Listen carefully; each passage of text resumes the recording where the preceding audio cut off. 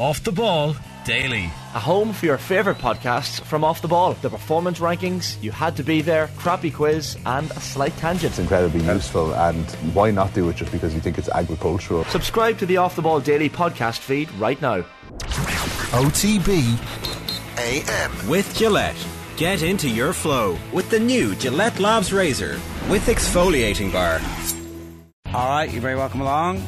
It is a Wednesday morning. We're in the aftermath of a 5-2 thumping for Liverpool at Anfield. We'll get the thoughts from the Liverpool side a little bit later on. We'll talk to Graham tomorrow on the show.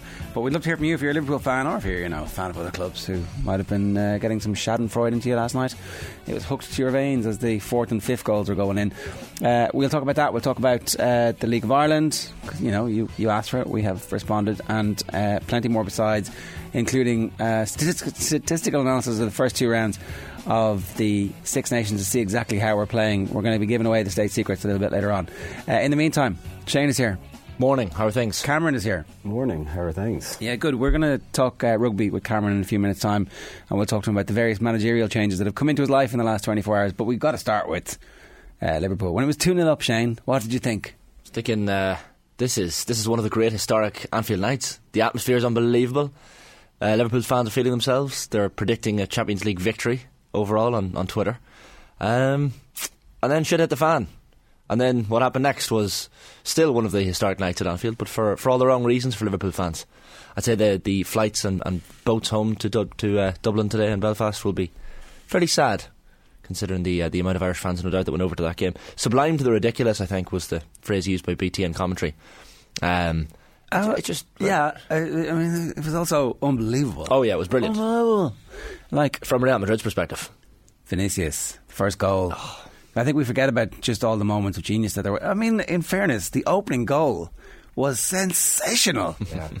The opening Liverpool goal was absolutely sensational. Like, the brains, he's great when he's on instinct. I was watching the BT coverage, which was really interesting. Like, the fawning over Stevie G was really interesting. Oh yeah, every first question went to him. Yeah, and then the second one, you're like, I mean, the 2 lads will be sitting here going, and then Rio just couldn't explain the goal. He was like, there's a line here and there's a line here, and you're supposed to put people in front of the, like, just do it. And Michael, I was like, that's not off the training ground, that's just opportunistic. I mean, I don't know if this is true or not, because, like, there's not a manager in sight. Oh, sorry, Stevie G. I forgot. Sorry, yes. Sorry. That was not on purpose. That wasn't a bit. You managed your own club. Sorry. Yeah. Black. So, it was one of those. It was strange. You'd almost forget about that goal. It's a pity now that goal is going to be lost to the annals of history because of the way this tie looks like it's going to go. The front three looked great for that first 15. Actually, for that whole first half. They looked absolutely great. Like, they looked like they were in it together and they knew what each other was doing, and there was like a nice confluence of skills.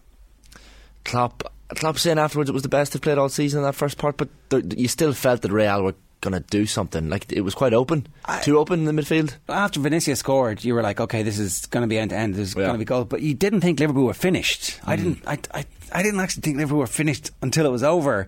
Well, like, about 10 minutes ago, you're like, okay, there's just nothing. No, the 5th goal typified everything that was about that night. Like, Modric just prancing forward with the ball like he wasn't 37, 38 maybe, and then giving it over to Vinicius, sets up Benzema.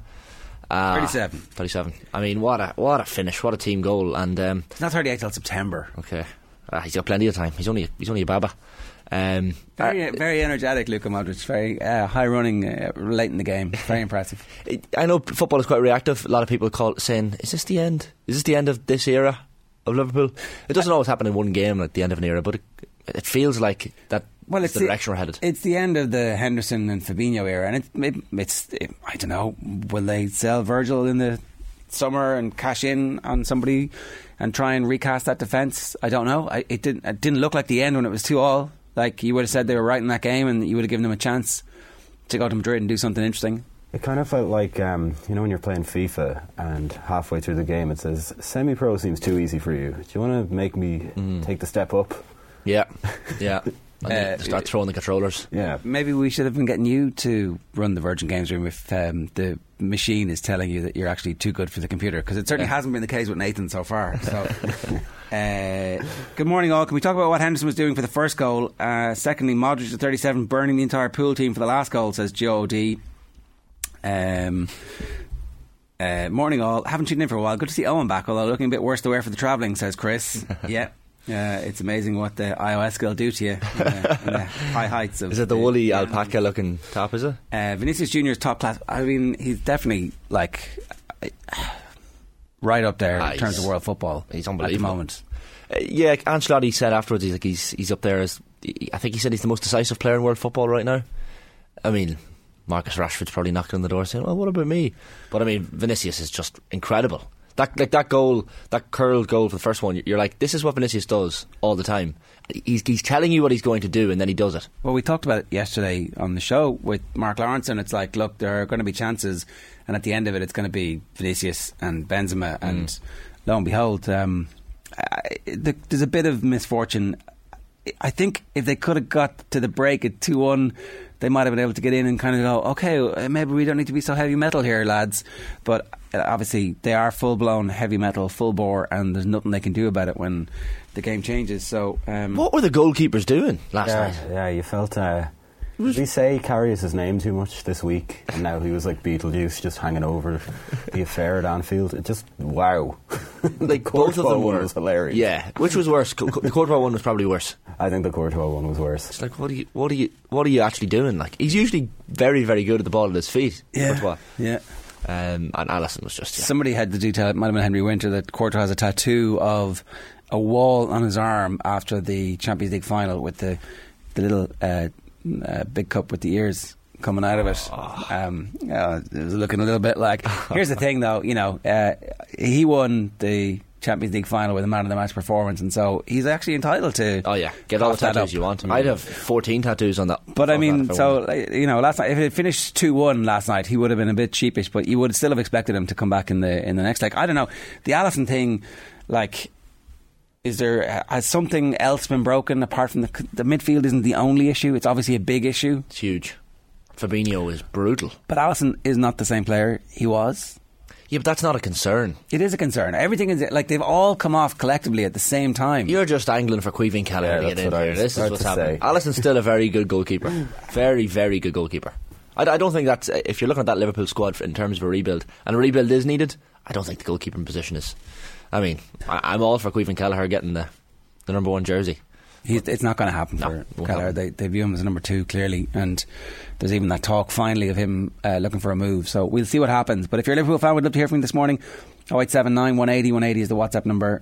Here's what's coming up between now and 10 o'clock for you. Gareth Roberts is going to join us at around about 7:50. Vinnie Pert's going to join us in studio 8:05. Kathleen McNamee is in Marbella with the Republic of Ireland women's national team. We're playing China at 1 o'clock today. Derek McNamara is going to give us his thoughts on the opening 2 rounds of the Six Nations. And Around the World is there with at 9:15 this morning. Cameron, you're actually here to talk rugby. Yeah. Before we get to the Ireland rugby situation, you had 2 new managers come into your life. You wait for one, and like the Dublin buses, they come together. So as a Leeds fan and a Connacht supporter, or a resident Connacht supporter, you had 2 new head coaching decisions made yesterday. Well, I mean, I had one brand new one. Pete Wilkins has been head coach of Connacht since earlier this year, since Andy Friend became director of rugby. But yesterday they announced the news that he is taking over permanently as head coach, and they're getting rid of he's going to have total authority over Connacht for the next 3 years. So 3-year deal. He's been there since 2017. First came in as a defence coach, has flourished under Andy Friend. He can't speak highly enough of him. And yeah, it's really, really exciting. Definitely feels like there was a plan in place. He's had time to cut his teeth as a head coach this year. The results have been mixed, but it certainly feels like they're going to give him the space and time he needs to really implement his vision at Connacht. While the results have been mixed, as in they started badly, they've won their last 3 games, so they're making this announcement in the aftermath of an upswing in fortunes. They're in the top 8 in the table, possibility they might reach the playoffs. The fixture list is pretty friendly towards them, pardon the pun. Yeah, I mean, those are all positives. I don't know if anybody watched the Zebra game at the weekend, but it did not make for pleasant viewing. Oh my goodness, it was like the tale of Connacht's year, where Did they not score 50 points? they did, but they surged out and then they let Zebra get to within 4 points of them. It was 38-34. Didn't you feel alive? Are you not entertained? No, I'm what not. sport's all about. It shouldn't, come on. not Zebra, who haven't won a game in the URC this year. Please, not them. And it's been the tale of the year for Connacht, where first half, great, really gritty performance. Then whatever happens, we wobble, and not in single spies, but in battalions. It just seems like everything seems to go wrong, and like they regained their composure and stretched their legs in the end and managed to see them out. But yeah, being a Connacht fan isn't easy. No, but sure, look, if life was easy, we'd all be Man United fans, and no. I'll tell you what. we'd all be glory hunting front runners. New United fans. England Patriots, Manchester United. Tell United fans the last 10 years that it's easy to be a United fan. Yeah, well, See how you enjoyed it. Did anybody catch you at the top of the Roll of Honour yet? Oh no, wait, they didn't. Okay, so that's the Connacht thing. We'll obviously come back to that, and we'll try and get Pete on the show, and just be interested to hear what his vision for those next 3 years is. But it's a good sign that they identified this guy a number of years ago. They kept Andy Friend on, obviously, because it looked like he was leaving, and they've managed to transition. And that's you hope that they've got somebody who knows intimately what the requirements of the job are, and that they haven't made the errors in the past. You'd imagine this has been known within the squad for quite some time. Like, I know it's been announced now, but surely this has been common knowledge within. I think the assumption when Andy Friend was going was that he was in the box seat for the job, right. And so obviously he's ticked the correct boxes. But your hottest of hot takes is that we need to be worried significantly about Italy.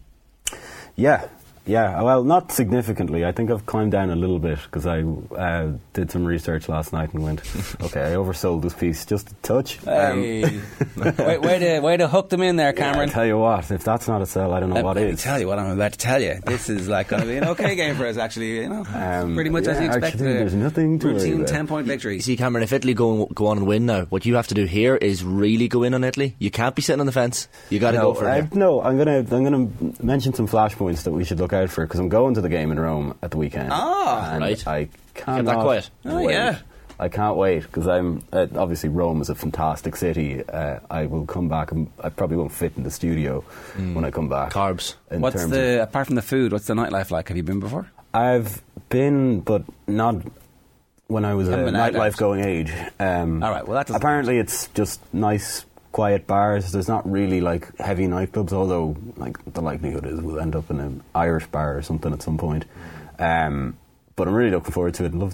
Love sightseeing, really love food, so it's kind of the perfect place to go. But I'm really looking forward to seeing this Italy team in the Stadio Olimpico. Certainly among rugby purists and rugby hipsters, they're probably everybody's second favourite team. I would put them ahead of France now in terms of the way they play, and I enjoy them. And they kind of play with nothing to lose. I think this is going to be kind of like a Fiji November International, where They'll rip us apart 3 or 4 times. I think they... The stats show we only concede 1 try, but for Italy we will make an exception. Yeah, I think, give them the benefit of the doubt. They've welcomed Okay, so us to their sell us the town. Italian dream. Well, they've got some fantastic players. They've got one player coming back who I'm really looking forward to seeing in Paolo Garvisi. He missed the first 2 rounds. He's been injured since the end of December. But he's a really interesting player. He plays much more of a kind of swashbuckling Marcus Smith type role for Italy. Takes the line. He's played mostly at inside centre for Montpellier this year. If Carberry starts, which I think people are starting to suspect might happen, he's a good stone heavier than Carberry. So be interesting to see him running down his channel. But he will get them ticking. I'd love to see him and Tommaso Allen play together, because I think we've talked about the 10-12 thing, 2 fly halves maybe not working, certainly for England. Italy's an example of a place where that might work, and I'm really looking forward to seeing if he starts and if he has. It's surely going to be an Ross Byrne, instant though, right? We don't think it's going to be. Is there a surge for the? Certainly, that was the chatter online. Is he's in, he must be starting. Which I was like, I don't know about that. That doesn't make any sense. I don't buy that at all. I think that would be a hugely out of character parachuting in of a player from outside the squad to the starting lineup when Ross Byrne has been in the whole time. So I don't think it's when the gonna whole be... talk was like, oh, he's not good enough to get into the squad in the first place, and suddenly he's in. That doesn't really make sense to me. But that was certainly I guess I believe everything I read online. that's the lesson here. Kids these days. But How about that Jordan Peterson, eh? yeah, it turns out interesting ideas. But no, they've brilliant players across a few different positions. Obviously, we can talk about Ange Capuozzo all day and just the electricity he brings. And Padovani should start with him. And it's a pity Montaglioni's gone back to Australia for personal reasons, because that back three would be electric. But Federico Ruzza, who I think Derek McNamara has mentioned in his sort of stats hit for today, he's exceptional. I think he's a brilliant player in the second row. He has the highest win rate or line-out wins in the Six Nations so far at 15. He made 13 tackles against France, 8 against England. He's 4 tries in the URC this year. He's got a 95% tackle rate in the URC. Okay. He's brilliant. So they have enough good players to give us pause for concern, and as you're swilling your red wine and stuffing your face with pizza, you're like, I predicted these were going to be this good. Oh, I'll be chanting Forza Italia by the end. Swimming in the Trevi Fountain. Running up the Spanish steps. I don't know, it's a bit gross. Trevi Fountain. All those coins and all that metal. Yeah. I don't know where those coins have been, Shane. A lot of good wishes in that fountain. Okay, the other new manager coming into your life is you're a Leeds fan. Were you happy / underwhelmed / like just finally somebody has decided to take us off the market here?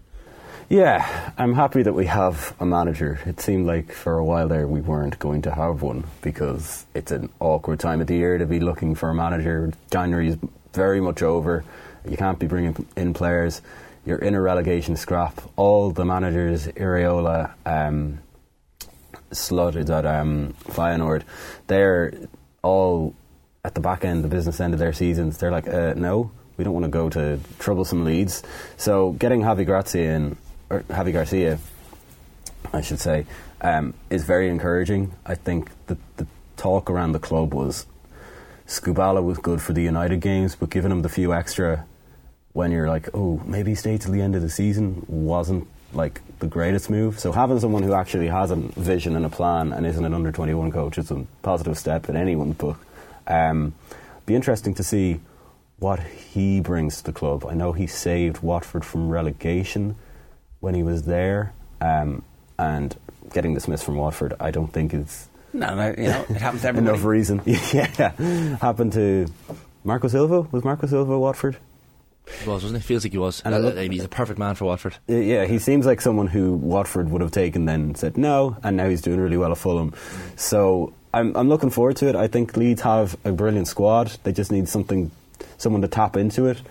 I certainly think we're better than West Ham, and it was very disappointing a couple of weeks ago to not get the win against them. But I think we probably have enough. We just need someone proper at the wheel.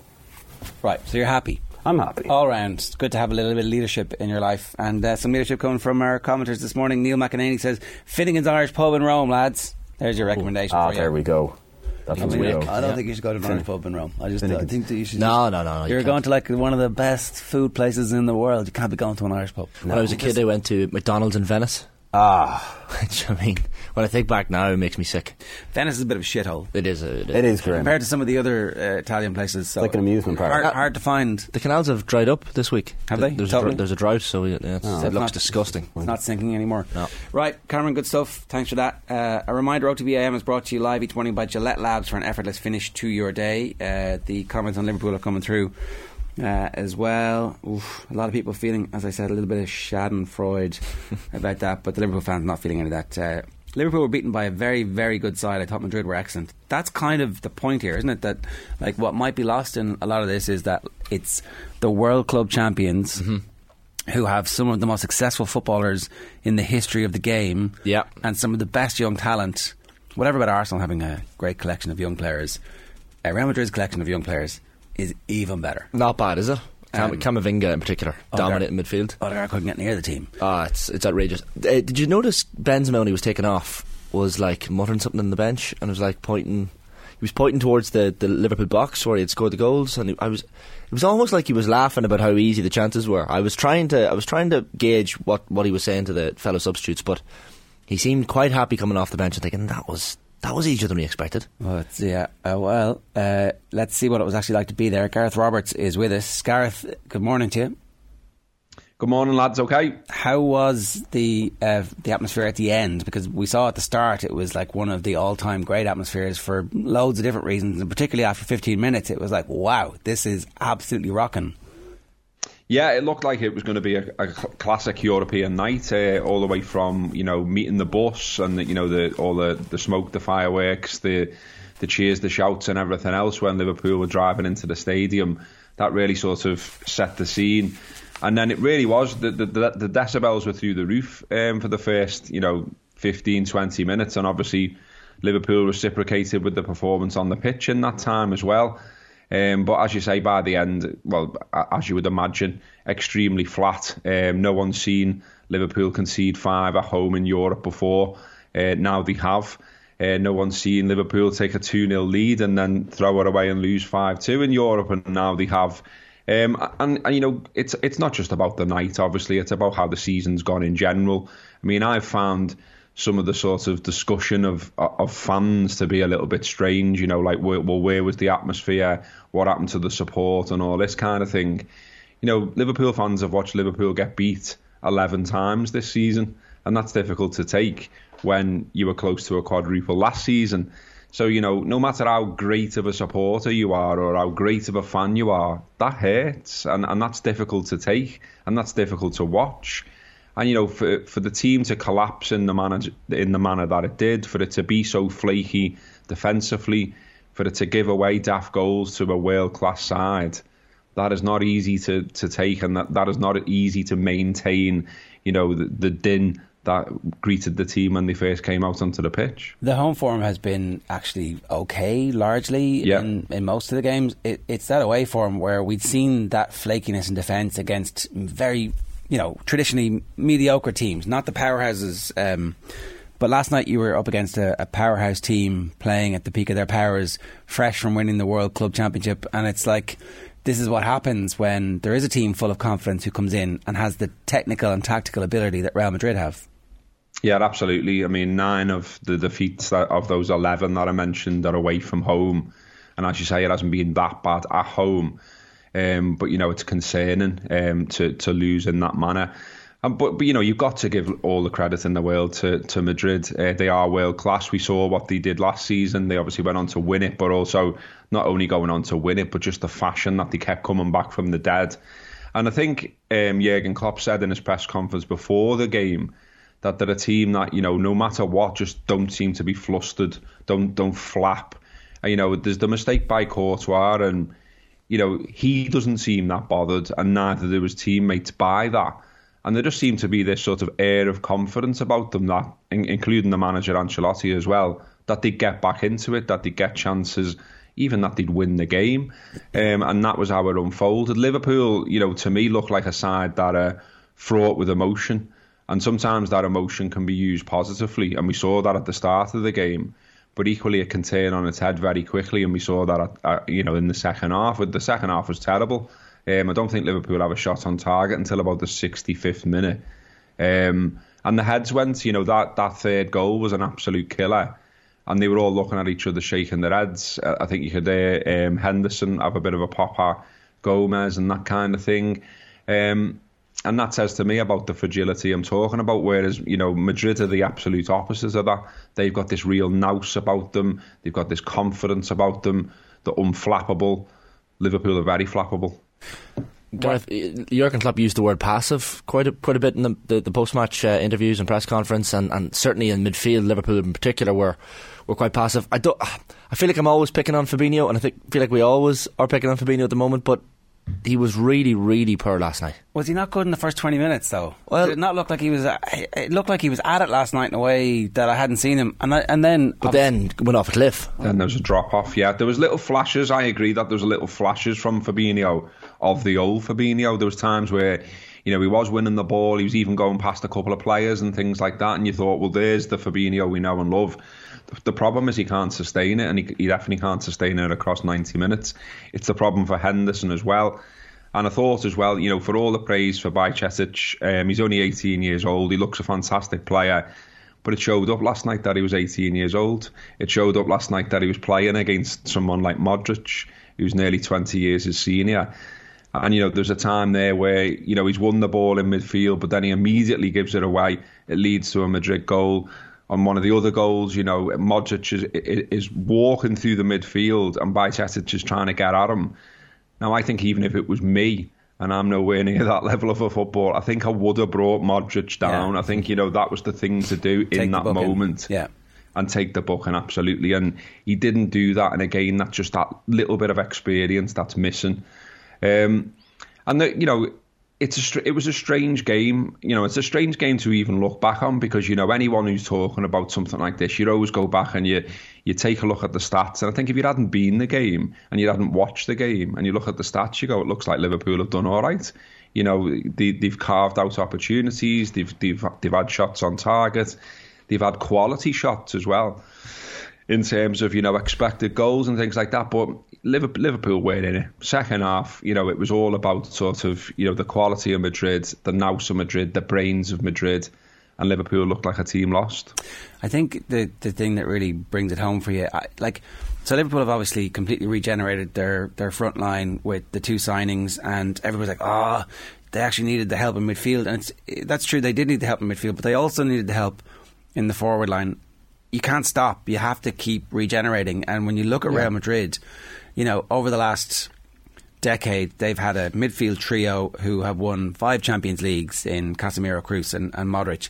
And yet 2 of those 3 weren't playing last night. Obviously, we know Casemiro's at Man United and Toni Kroos comes off for the last 3 or 4 minutes. But it didn't matter because they have constantly, every year, they've bought another midfielder who can learn from those and work with those. And Camavinga is only 20 and it looks like he could be there for another decade. Tchouaméni wasn't playing last night. That's the bit where, for all of Liverpool's strength, the bit that got them over the line in the first place was buying the world-class players, a world-class goalkeeper and a most expensive centre-back that they could get, who both had a massive impact on the team. But then they went away from that a bit and they got fortunate in that a lot of the players they bought really worked out. But that luck seems to have run out, and that seems to be the difference between being, at Real Madrid's level and where Liverpool are at the moment.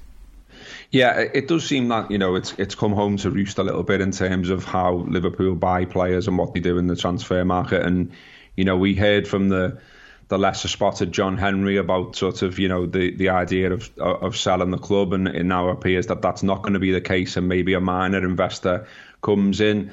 He appears to sort of exude some kind of confidence around that, and that there will be money to spend. But we've heard that before, and it's not been the case. And, Liverpool were running around in the bargain basement looking for a centre-half during the COVID season. We saw something similar with a midfielder, and Liverpool signing Artur, who, we've seen in a minor competition for, I think it's 14 minutes or something like that, and that's it. A lot of people could have told Liverpool, I'm sure, that he'd had his worries with injuries and you might not see him on the pitch. So that's not good enough for a club trying to compete at an elite level.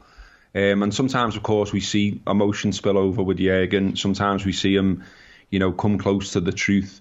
But I think we all know, anyone who talks in football, writes about football, works around football, that, managers are almost politicians and they don't really tell you what goes on behind the scenes.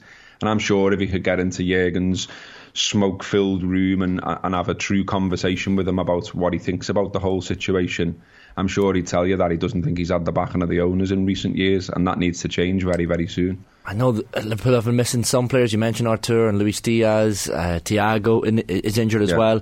Konate, I suppose, Gareth, is the big one. And you look definitely at that right-hand side of that defence. They knew what they were going to come up against Vinicius. He is an unbelievable footballer. But were Trent Alexander-Arnold and Joe Gomez a little bit, I guess, naive last night in how they dealt with him? I think so. Yeah, I think that's entirely fair. And Joe Gomez in particular had an absolute nightmare. I think his fingerprints are at the scene of the crime for every single goal. And he's obviously hooked on 70-odd minutes. He looked a broken man when he left the pitch. He gives away the free kick that leads to Real Madrid's third. He's obviously unfortunate with the one that comes off him, but at other moments in the game they're just drifting past him. He can obviously, people are pointing saying he can get tighter on Vinicius' goal. I mean, I thought that was a world-class goal personally from inside the stadium. I agree. I saw the post-match from Rio Ferdinand going, "Oh, you've got to be more aggressive." I'm like, I mean, sometimes if everybody was always perfect in every incident, then it would always be 0-0 and we'd not be watching any of this because we'd be bored senseless. Like, you know, sometimes world-class player does world-class thing right in the bottom corner. You're like, okay, that's pretty good. Fair enough. Yeah, exactly that. I think with Gomez that, you know, there's a bit of a worry that he's not looked great for some time now. What I don't like is when people sort of wind back and start, you know, using hindsight and saying, well, why was he given a new contract? Well, he was given a new contract because not so long ago he was the preferred partner for Virgil van Dijk in a very good team. He was tipped to be, you know, one of the best centre-halves in England and all the rest of it. So he's dropped off a cliff, but he's not alone in that. A lot of them have all at the same time, and that's one of the biggest problems that Liverpool face at the moment. You know, they've still got an opportunity to push for top four. You'd have to say that this tie is done and dusted, even with, you know, away goals now not being a thing. The idea that Liverpool go to the Bernabeu and score at least 3 and don't concede any, you can't really see that. I mean, that would be, you know, above Istanbul and above Barcelona in terms of miracle comebacks, I think. So I'm sure they'll go there and do the bit, but you really can't see Liverpool getting through. So it's all going to be about the league, about trying to get top four. But how much does this knock the stuffing out of them now? They've got to recover quickly. They got Crystal Palace at the weekend, quickly followed by Wolves, Man United and Bournemouth before they play Real Madrid again. And, you know, things could go wrong fast, but equally, you know, they can turn it around. I mean, that first 15, 20 minutes, you know, they score a goal of quality. They're obviously gifted another one. But, you know, that intensity was there. And, you know, you mentioned before about, you know, Fabinho looking like his old self in that time. You know, Henderson was okay in that. They all were. But then very quickly, you know, the confidence is clearly fragile. Physically, can enough of the good players do 90 minutes? We're getting players back as well, but I thought even that, you know, we've all been bigging that up. And of course you do, it's what you do as a supporter. But you saw when Firmino and Jota came on that they looked rusty, that they were miscontrolling balls in the box, that ordinarily they would bring down and get a shot off and things like that. So, you know, it's not quite the stick and plaster that we need yet. We've got to play them back into form.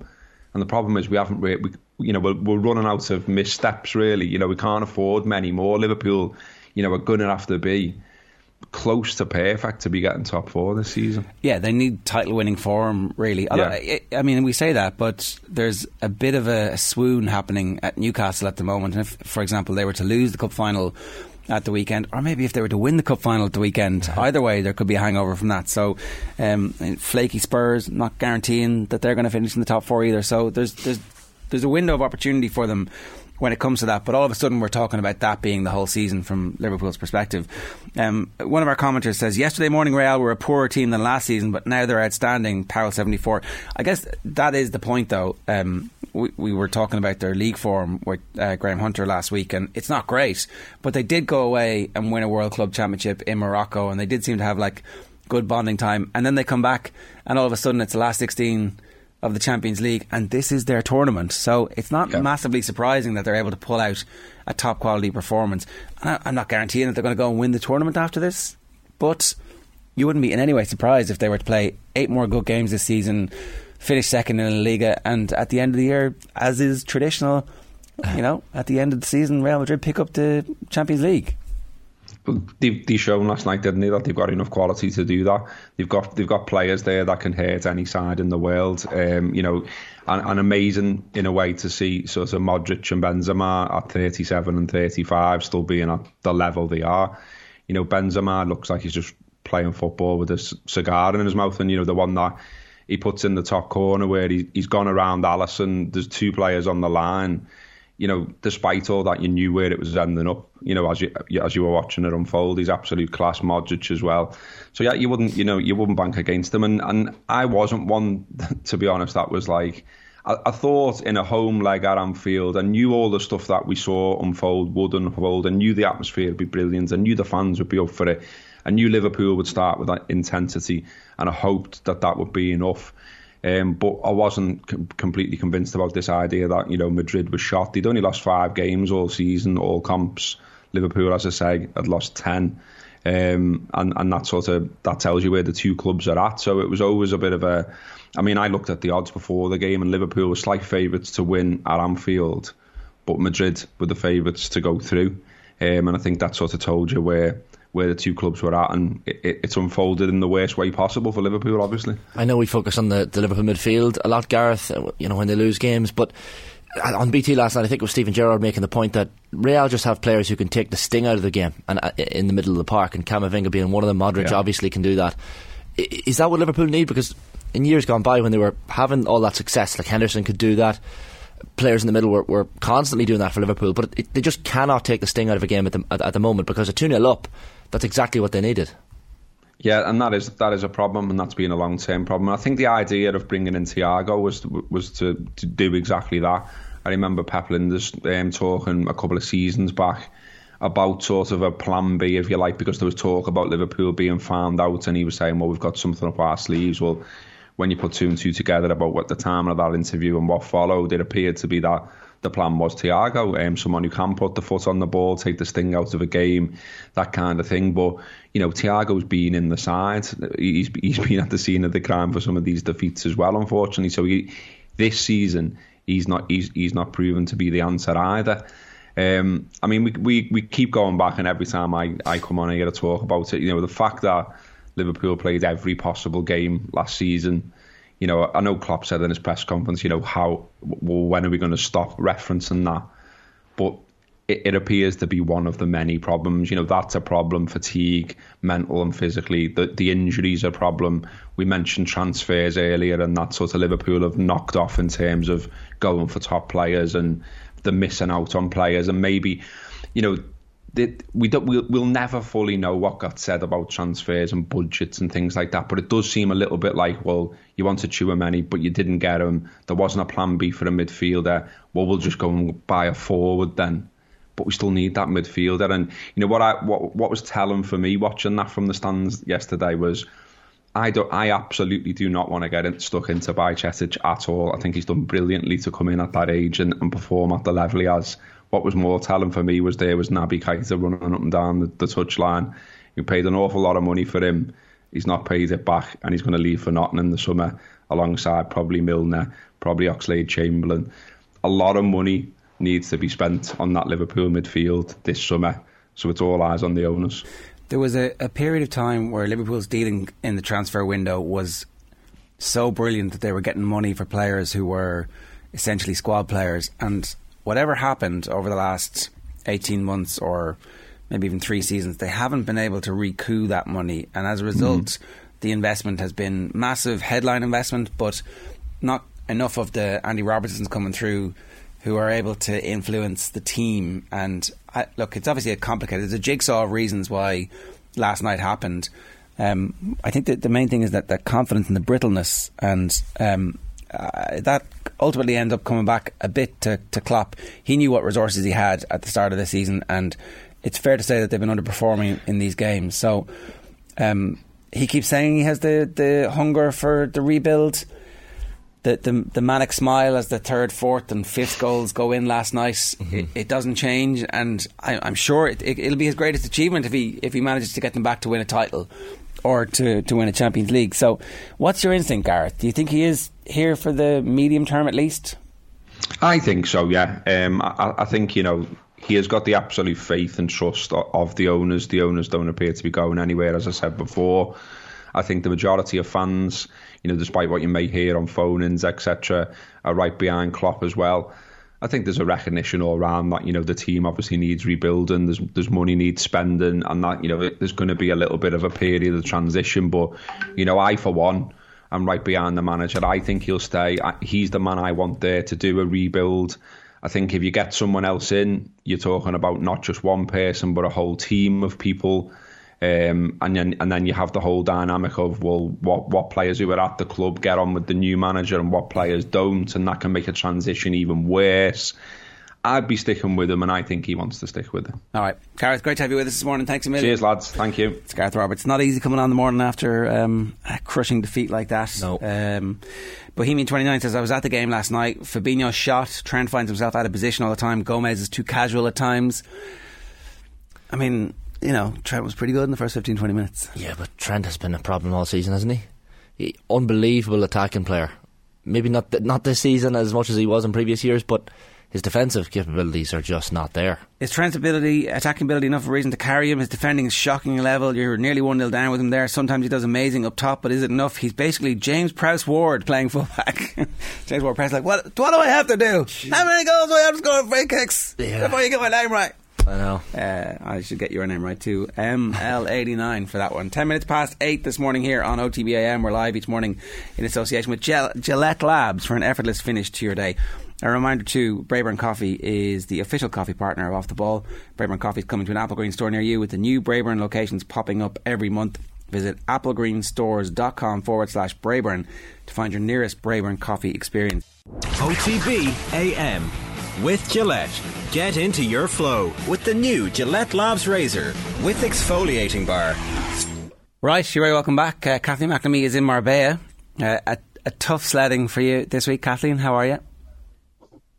Yeah, it's a challenge, guys, but I'm getting through as best I can. What's the weather like?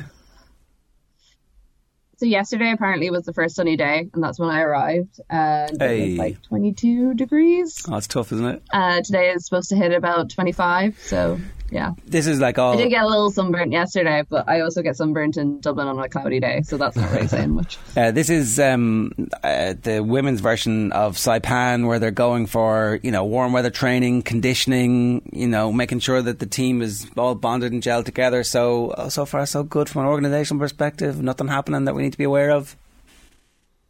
No, not from what I've seen. The team seemed very happy. They were complaining a bit that the weather wasn't all that nice up until yesterday, but apart from that, they just all seem like they're enjoying the camp. No one seems all that stressed out.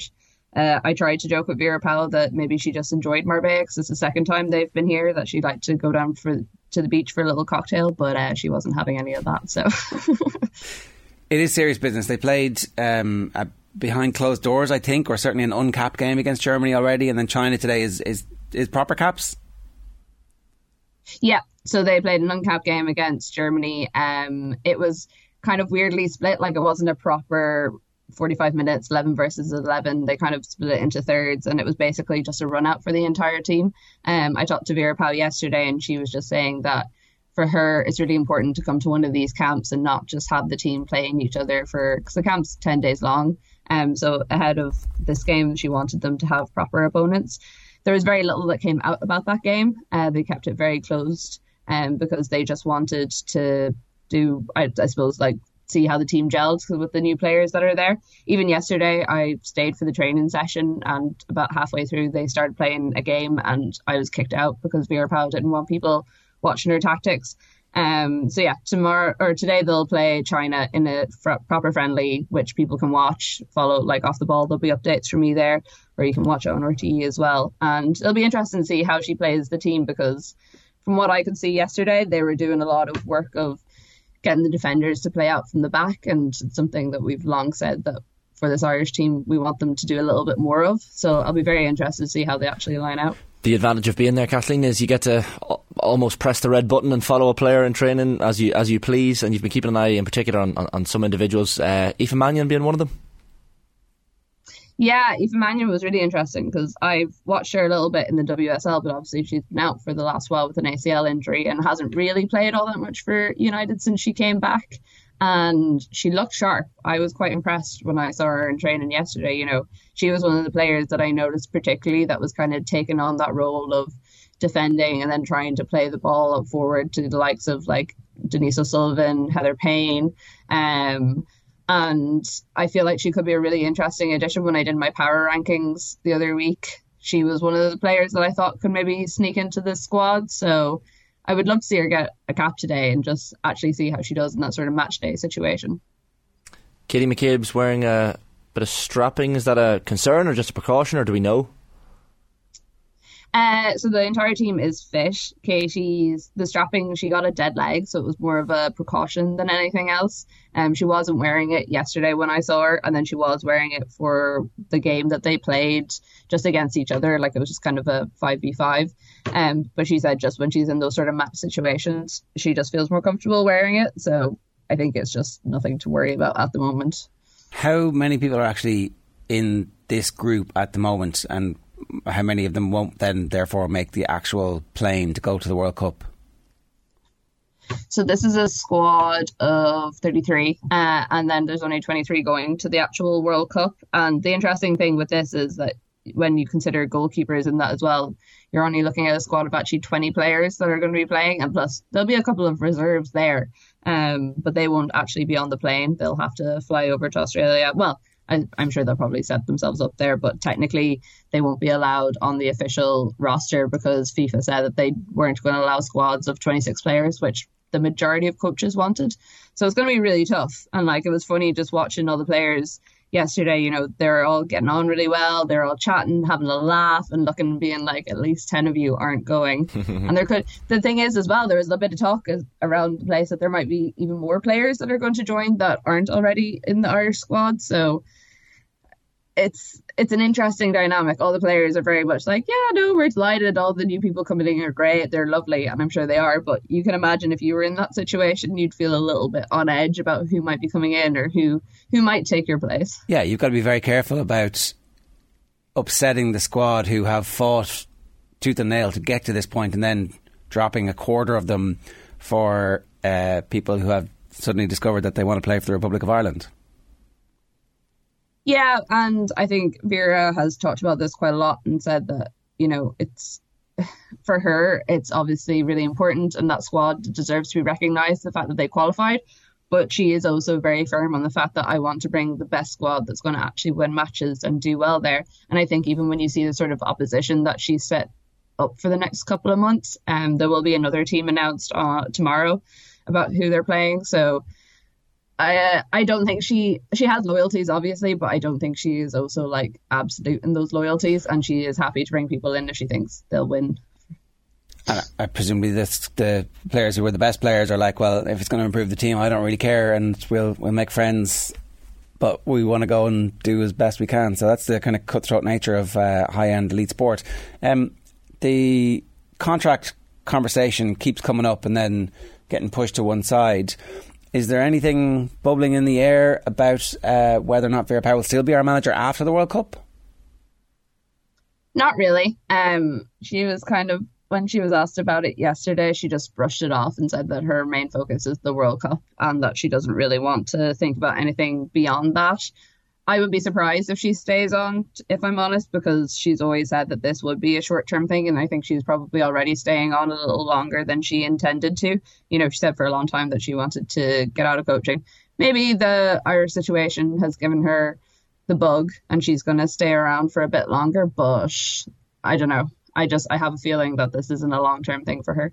I guess there is a lot of focus, Kathleen, naturally on these Irish eligible players that have come in, Della Harp and Mannion, Marissa Shiva as well.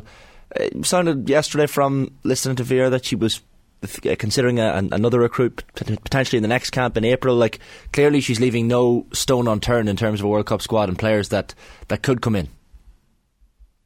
Yeah, like even I asked her about, so Australia are playing England in Wembley in April, and I was like, are you going to be sending scouts over to that? And she kind of laughed at me and she was like, I have scouts in games all the time, like across Europe. My team is always looking for either new players or looking at how the team, like the likes of Canada or Australia, how they're faring, who we're going to be facing. So and this is something Vera Pauw has always been very adamant on, is that she relies a lot on her team and she trusts her team to bring that information back to her. So I wouldn't be surprised if there are a few more players there. Like, there was kind of rumours yesterday that there might be another one coming into the April camp.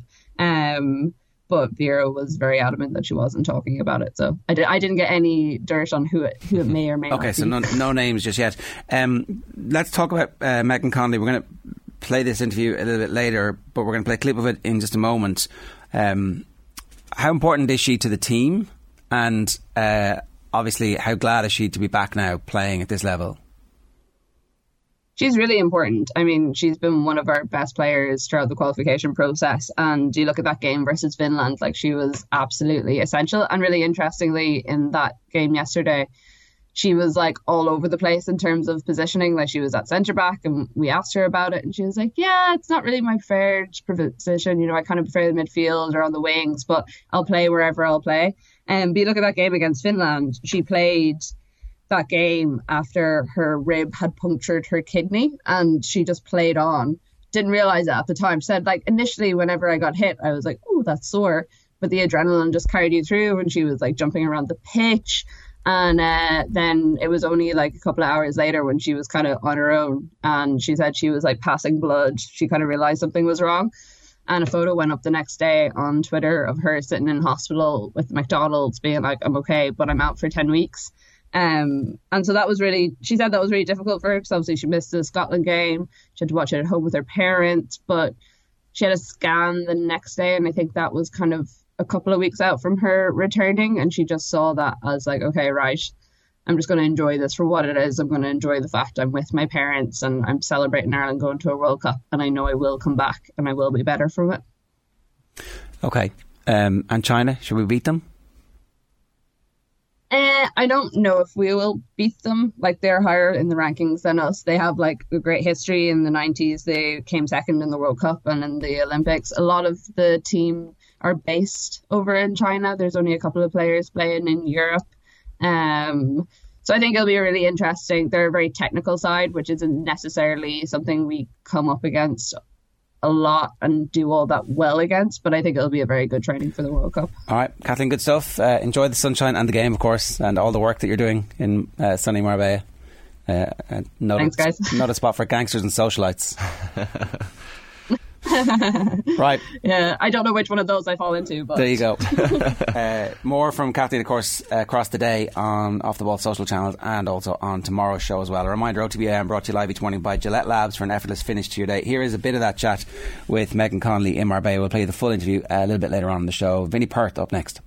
It was one of those ones that I accepted quite quick because it was a bone and an organ that I couldn't, and we had won the game, so it was worth it, and we had got to that position. I think it was a lot easier to just accept it, especially the campaign we had. I think it was something to be really proud of, and I think obviously the last two games, the game before the Scotland one, to secure that if we actually beat Scotland and results went the way that we would have went. But yeah, I think when I was at home, because that was about the 6-week kind of mark for me, so I had a scan the next day, so I was like, right, I'm just going to spend it with my family, which was tough because emotions are everywhere. My dad was watching it, everyone's watching it, but honestly it was like I wouldn't change it. Like, experience it with my family who have been there throughout everything, and just seeing their reactions as well was nice. I know that was my brother. I didn't know he was doing it. It was like, honestly, since Amber scored, it was the longest time ever, and I was just sitting on the edge of the seat, just like, and then you can hear my dad like cheering in the background, like, we're going to a World Cup. So yeah, I think it was just like everyone was just so proud. That's Megan Connolly speaking with Kathleen. It's 8:24. Vinnie Perth is with us. Vinnie, good morning to you. How are you? Morning, all good. I want to talk to you about the opening round of the League of Ireland, but a bit more generally, kind of following up on some of the stuff you were talking to Nathan about last Thursday. There was a presentation given yesterday by the new League of Ireland Academy manager. I want to get the job title exactly correct.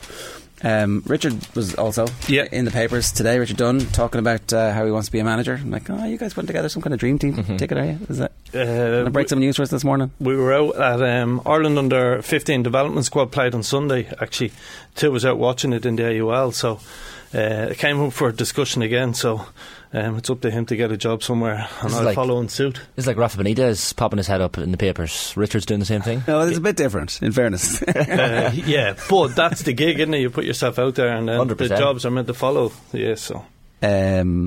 So Will Clark, the LOI's Academy coordinator, yesterday was giving a presentation talking about what they're doing. Look, I know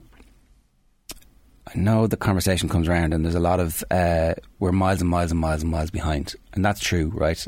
I accept that. You made the point about Luton Town and the number of employees that they have for their academy far outstrips the entire country here. But at least the beginning of something is happening with this survey that they're doing and the certification of all of the underage teams. Yeah. It's work that should have done. Best time to plant a tree is 20 years ago. Second best time today. We're planting a lot of saplings. Yeah, no, I think there's a huge amount of heavy lifting being done, and anyone that knows anything about League of Ireland football will speak. Like, they talk about bringing in, say, over the years it's always been bring Brian Kerr into the FAI, and they were all legitimate arguments. But someone like Will Clark, who the success St. Joey's have had over the last 10-15 years, Will has been right middle centre of that. So to bring someone in with that experience who has helped so many young players move to the UK right in the middle of the FAI is really good, and it's gone under the radar, appointment like Will, for argument's sake. So that's a really positive step. I suppose when you do things like where we ended up in the discussion last week was the amount of feedback I've had as a result of it has been huge. A lot of positive, but always people have you sort of left this out, you got this little bit wrong, that bit wrong. But I'm okay with that. I'll have big broad shoulders, I'll take that. At least we're having discussions and we're moving on a little bit. And I think yesterday's announcement is another sign, of yes, we're starting to make progress. Normally we have these conversations after we've been beaten 3 or 4-0 or 5-1 by Denmark and go, wow, what's the problem? Why can't the league produce players? And it's better if we start having them on the basis of full houses at most of the grounds in the opening weekend of the league, the news coming through that 1 million tickets are going to be sold, but still no overarching presentation, nobody from the FAI going, this is great, everybody come on, give us more money, government. Because Charlotte Burns was in here last week going, the GAA deserves more money from the government. Yeah, and I think we could probably do with the FAI hierarchy being a little bit louder. I would say it's not really my responsibility to fall out with a couple of people and get a few text messages, and there's a certain amount of people within the FAI who made contact to say you were absolutely spot on. More people outside the FAI should be saying it. So I suppose, like, I made a huge amount of points and some people have made a lot of points back, but I think the key is we're doing really well despite what we have. That's the key. And as a matter of interest, when people are being a little bit defensive or when they're saying you're doing, what are the points of discourse that they're going, actually we need to talk about this? Yeah, well, like, take the comment I made about Evan Ferguson. Like, it's very easy for someone, say, associate or a fan of Bohs to go, what's he talking about? You know, we developed Evan through Kevin's blah blah. Yes, done an unbelievable job, and no League of Ireland team will ever be able to replicate what Brighton have, I would say, probably in their lifetime, because it is 7-star hotel stuff what they have, the training grounds, all that stuff. But I still go back to probably the best training ground in this country is now potentially Bohs in terms of DCU. That facility they have will be very good, but the shining light is Shamrock Rovers, done amazing work out in Roadstone. But by and large, you've got a gym inside an indoor hall, you've got an AstroTurf and one grass pitch between the whole club. That has to change for us to make our young players better.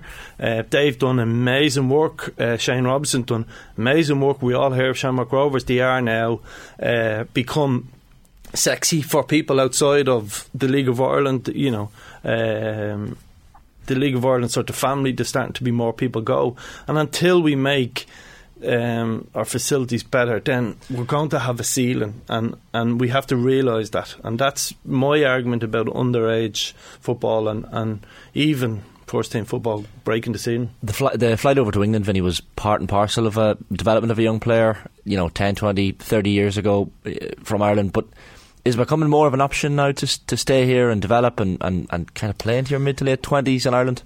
No, it's not an option. It's you've no choice. That's the problem. So I would say to you that, and I'll openly admit this, if I had a son who was 14, 15, 16 now, who was an outstanding footballer, and listen, remember, you never know how they're going to develop, I would consider moving to England as to give that child. You'd be like Federico Makeda, the dad, working in the ground at.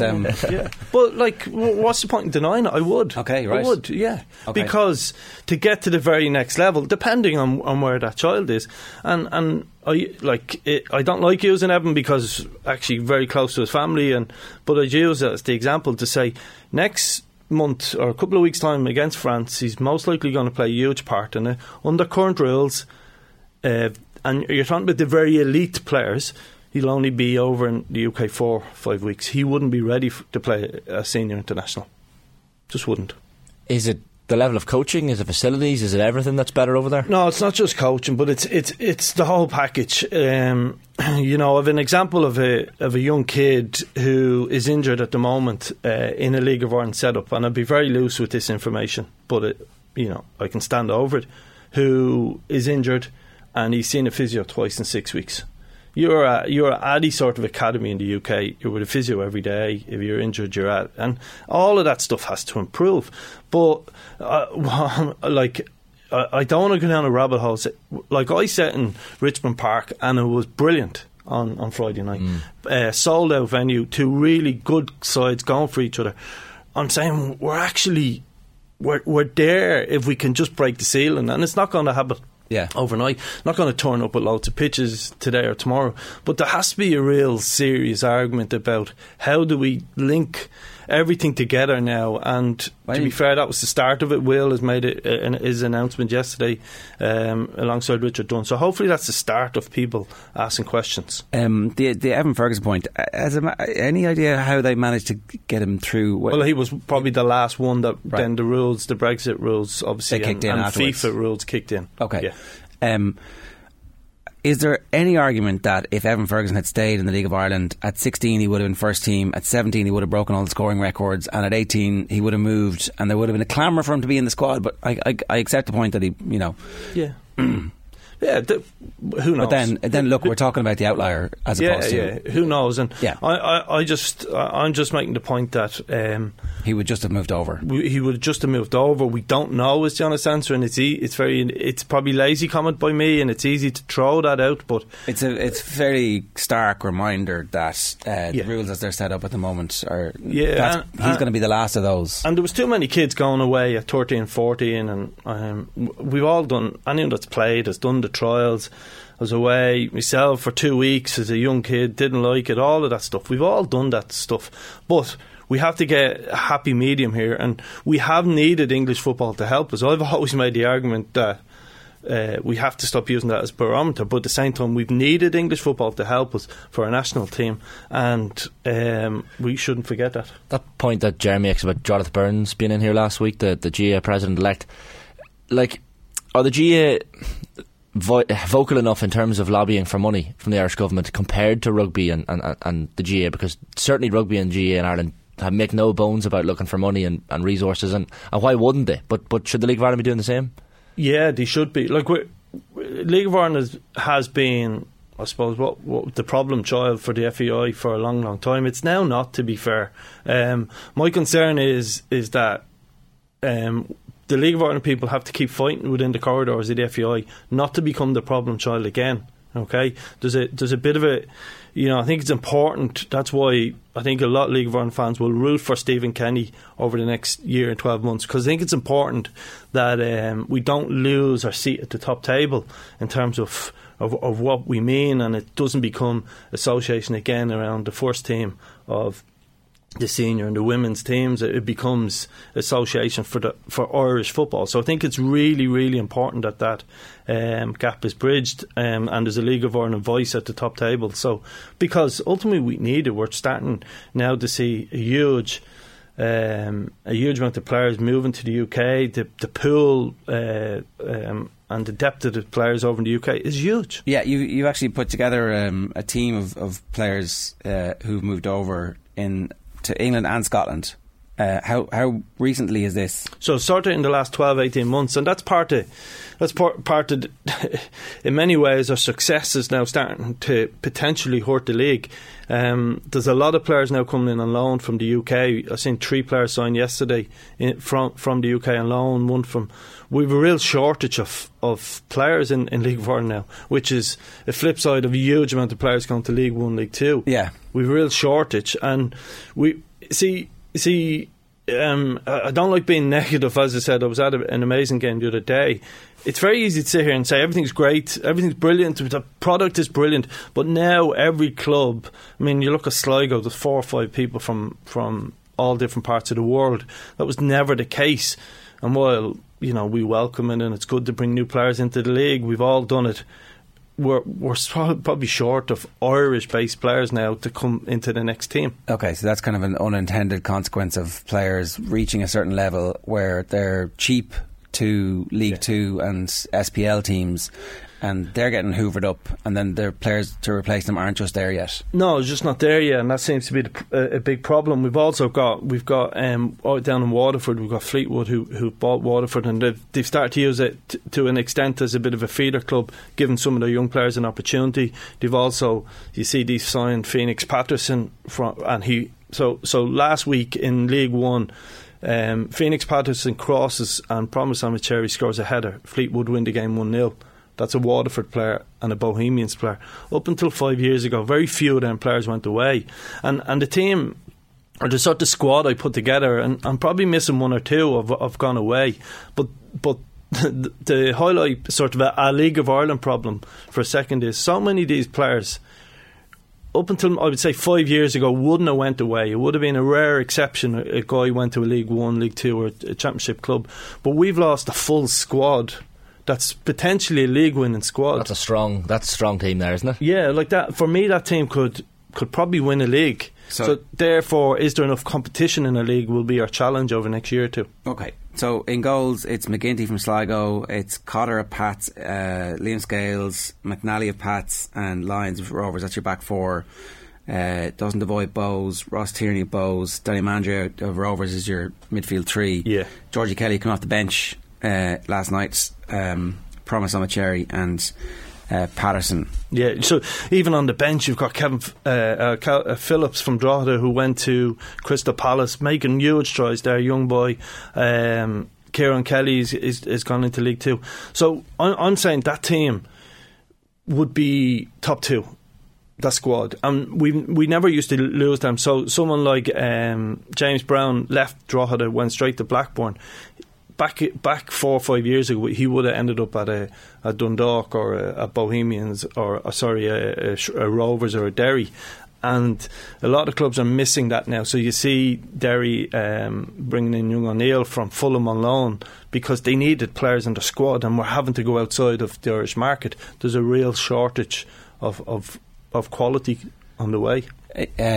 Is there a supply and demand issue then? Do the league do the clubs start to look to, it's obviously cheaper for them to have players coming through their own system, and it's more beneficial for them instead of taking somebody from loan on Fulham. You know, if you can get a player of similar quality through your own system, they play for a season or two, hopefully you give them a 3-year contract, and in the middle of that they get sent over and they get the transfer. So like, is this a teething problem or is it a long-term structural issue that can be fixed?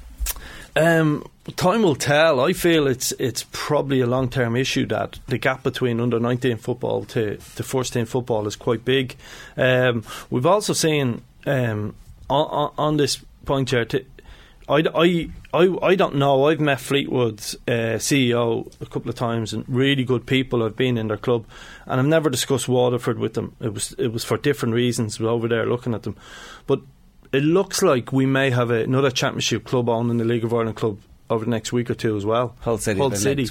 So is there something to that story, do you think? Well, there seems to be something in the story, yeah, and to what level, to what extent, I don't know, but the point I make about that is we could have like a Championship club and a League One club owned in 2 League of Ireland clubs. We have to question that. Is that designed to get around the Brexit? Is that designed to get about young players from huge amount of young players from Ireland have real value in the UK now, and we're seeing that with the squad I just put up. We have to question, is that a way of them getting them players over on small amount of money, or is it a way of the bar to get a guy from Estonia now or Latvia or anywhere into English football is really high in terms of the criteria that's needed. He probably needs to play X amount of international games. Okay. Whereas if they come to Ireland and play for a season or two, they might get... So the criteria is based around appearances in a top level of, or in a sort of in your league. So if you played over 50% of the games in Irish football, may meet the criteria in England, etc., etc. So it's all different criteria in the UK. So it's just an opportunity for them. We've seen it with like Man City buying a club in Belgium. This is just a smaller version of it happening here in Ireland. And there could be benefits too as well. Yeah, that's the thing. It's a complex situation where so the two lads are obviously overscoring, and we'll benefit from that if they get up a level and play in the Championship next season and hopefully make it to the Premier League in 2 or 3 years. And suddenly it's like, that pathway where they've come through is good. The money trickling down to the clubs who actually isn't enough yet. We haven't cracked that bit where... Yeah, but I suppose that's the bit.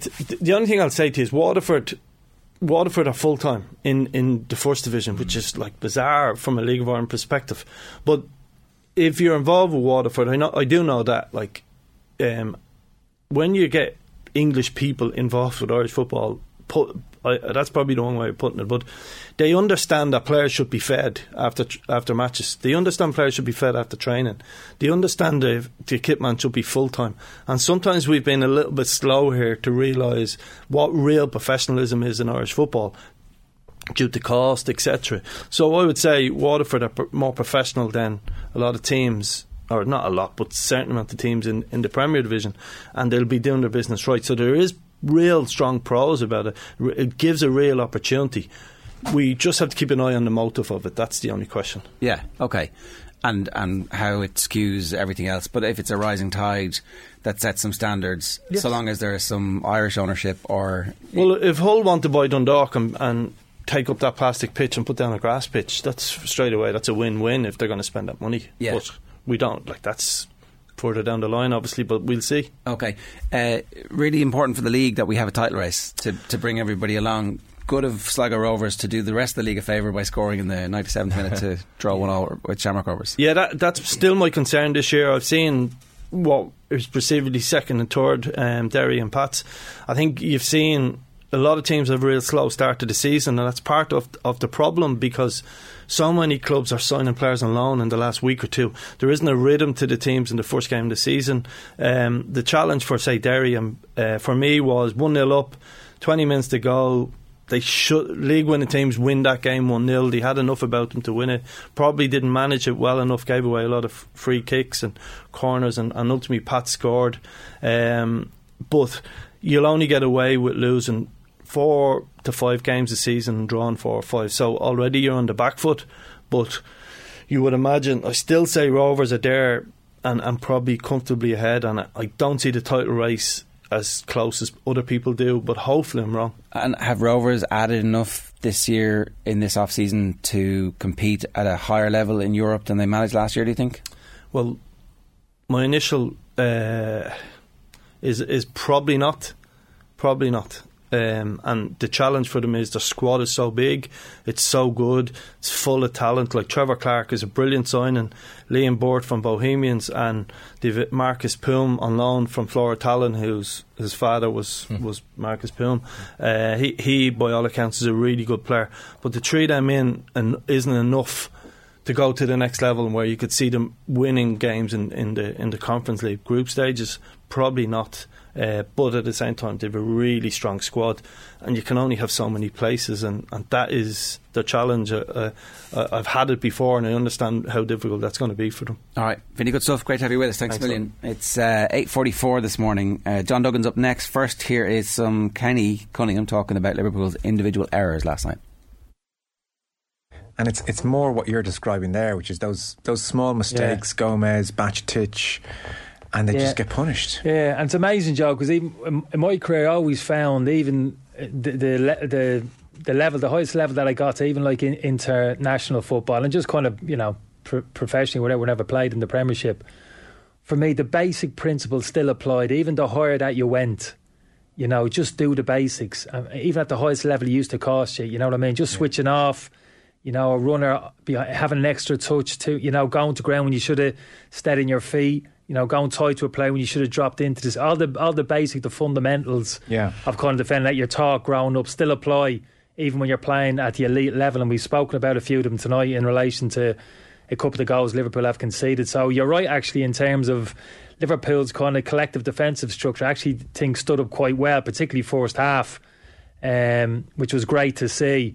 But within that, just individual errors. And I'm not talking about, I know there was an error from Alisson, a big error in relation to the second goal, but the other goals, just small little errors like decision making, positional sense, have just cost them. This team has been absolutely ruthless.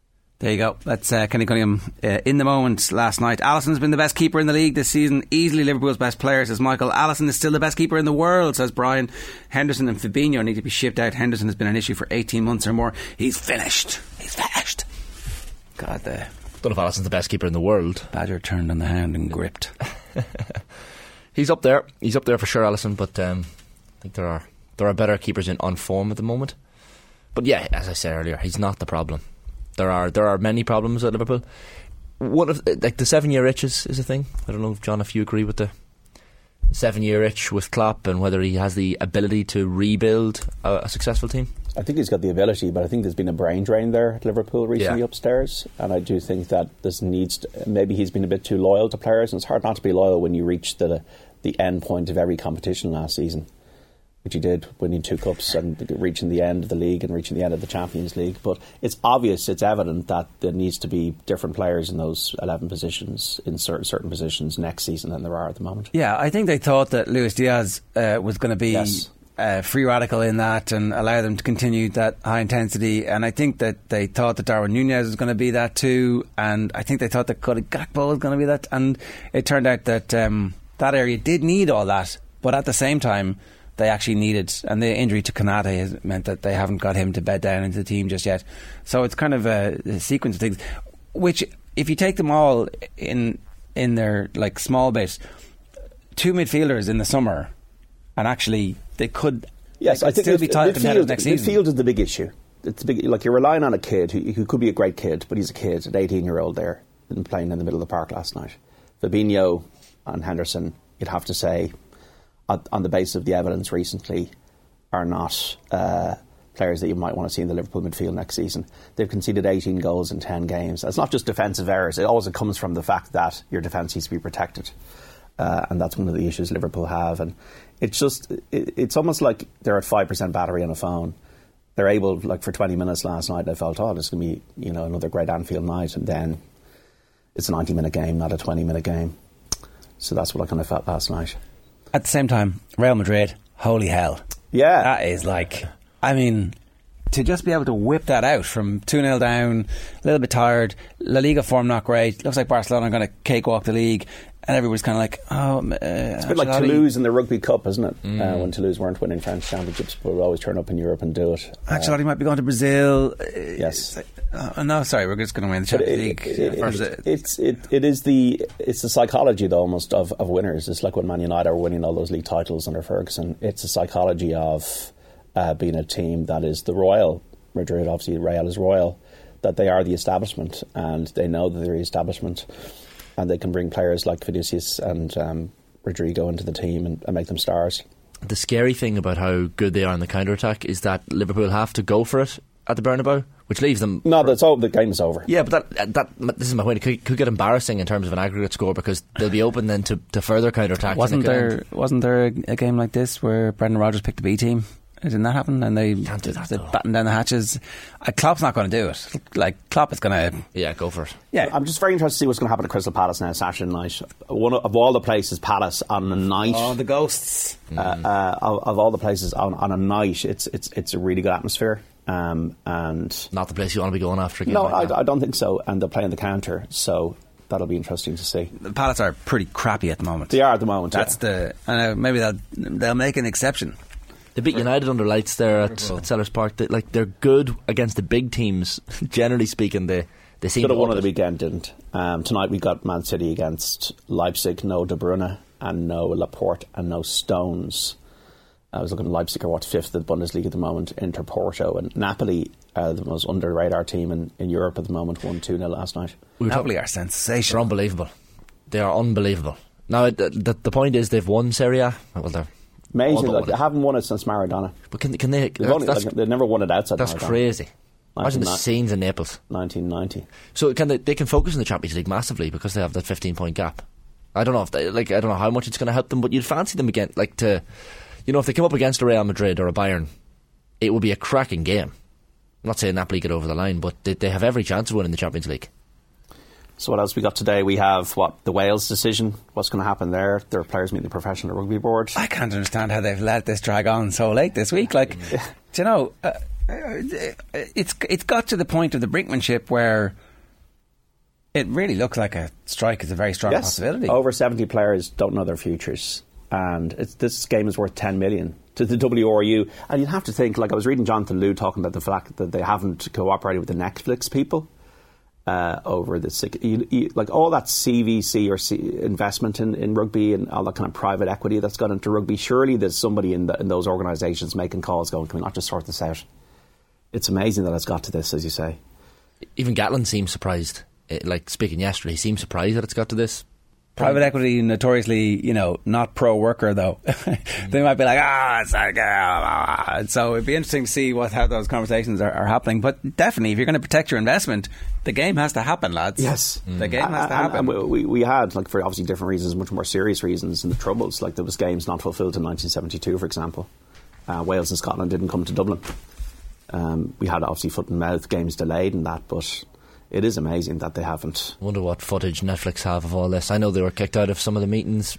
Understandably, they didn't want to have the Netflix cameras there hovering over them, but I'm sure they have some. But the Netflix deal is also worth like 150 grand or something. Yeah. Like, it's pissant money compared to the 10 million for this fixture. Oh, yeah. Broadcasting and stuff, yeah. You were saying there was a good interview with Gavin Henson in the London Times today. The Brendan Venter stuff was funny. Makes some of the Irish papers as well. He himself and his missus are going to the game, and it's the first time he's been back at the Millennium, whatever it's called, Principality, and it'll be his first time back in a match, but the game might not be on. What was the Brendan Venter stuff? He was wrestling with Brendan Venter at 6:30 in the morning because I think Brendan Venter just wanted to test him a bit, and Henson's going, what? And they ended up wrestling matches on purpose. Yeah. It was scheduled wrestling as opposed to and just funny stories. And he's running a pub now, which is interesting. Did you just have pancakes last night, lads? Didn't touch them, John. No, didn't touch them. He can't make them. Shane can't make them. I felt let down. Can you make them? No, I'm not a good cook. Maybe it's a resolution for Lent, so I could become a cook. But what's your go-to pancake? Oh, it's got to be there's no blasphemy involved. There's no cheating. There's none of the savoury stuff. It's got to be all lemon and sugar now. Can't be any of this savoury stuff. Although, to be fair, like last night I had salted caramel on one, I had maple syrup on another, so... Bacon and maple syrup, the classics, I'm telling you. Yeah. Jer's influenced by North American culture. Yeah. There's nothing wrong with that. Yeah, we're open to many, and other parts of the world have other interesting cultures too. Yeah. More power to you. Yeah, absolutely. But we'll obviously get an update as well from the Irish camp later today. And then the women's team play China at 1 o'clock, folks, today in Marbella in this training camp ahead of the World Cup, one of many. Keep an eye on our social channels. We'll keep you up to date on how Ireland are getting on against China. Kathleen McNamee is in Marbella for us. It is 8:54. More from John, of course, on Saturday afternoon on Off the Ball on News Talk. But it's time for us to turn our attention back to rugby. Derek McNamara is back with us. Derek, good morning to you. How are you? Good morning, Ger. How are you? Another Welsh deadline day. Yeah. Which is a bit depressing, really, isn't it? You know? It's mad they can't sort it out because there's so much money slushing around rugby that, Anyway, there's a whole hour-long conversation around that. I've been thinking about it on the way in, and there's kind of like issues there that could be resolved, but it's the problem is in reality is that we need to start treating this like a professional sport. Like there's situations like this where they're coming up each time, and the old guard that are there that have been there since the amateur days are still there in all of the unions. Yeah. And they need to move on and allow the new guard come through, and the players themselves need to be much more involved in this situation themselves. One of the UK papers, I don't want to misattribute it, but they are making the point that this is the beginning of the player power, which has happened in all professional sports, and some professional sports have been really good at it, and others haven't. The PFA have managed to get a share of the TV revenue that is baked into all of their contracts, and they also managed to get a share of the revenue that came from FIFA. And so the players' unions are really rich. Now, what they've done with that money might not necessarily be great. They spent a lot of money on art, and they spent like massive amounts of money on their chief executive. So you would maybe argue that although they won the money, they didn't spend it very wisely, but it'll be there for them in the future.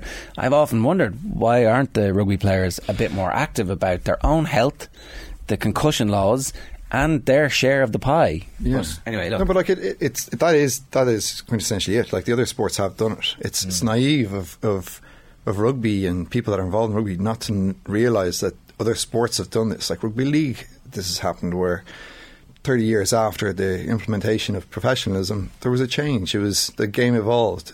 Happens in American football every 10 years. Players come to bargaining agreements. Yeah, you can argue that they haven't done a very good job of it in American football either. I don't think they have. I think there's loads of things where they could have got a bigger share of the pie. At least those players have a seat at the table. At least those players are there under that bargaining agreement so that they know how much of the piece of the pie is theirs.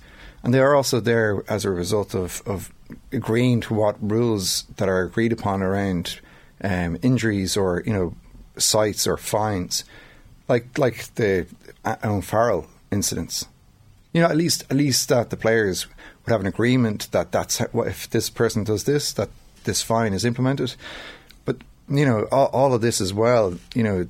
There's things around the salaries are going to come into question soon enough, where the salary cap has remained questionable in most of these unions. And it's going to be amateuristic, the way it is. It's going to remain amateuristic. And it wasn't that long ago that the American football salaries were quite, were in a similar situation.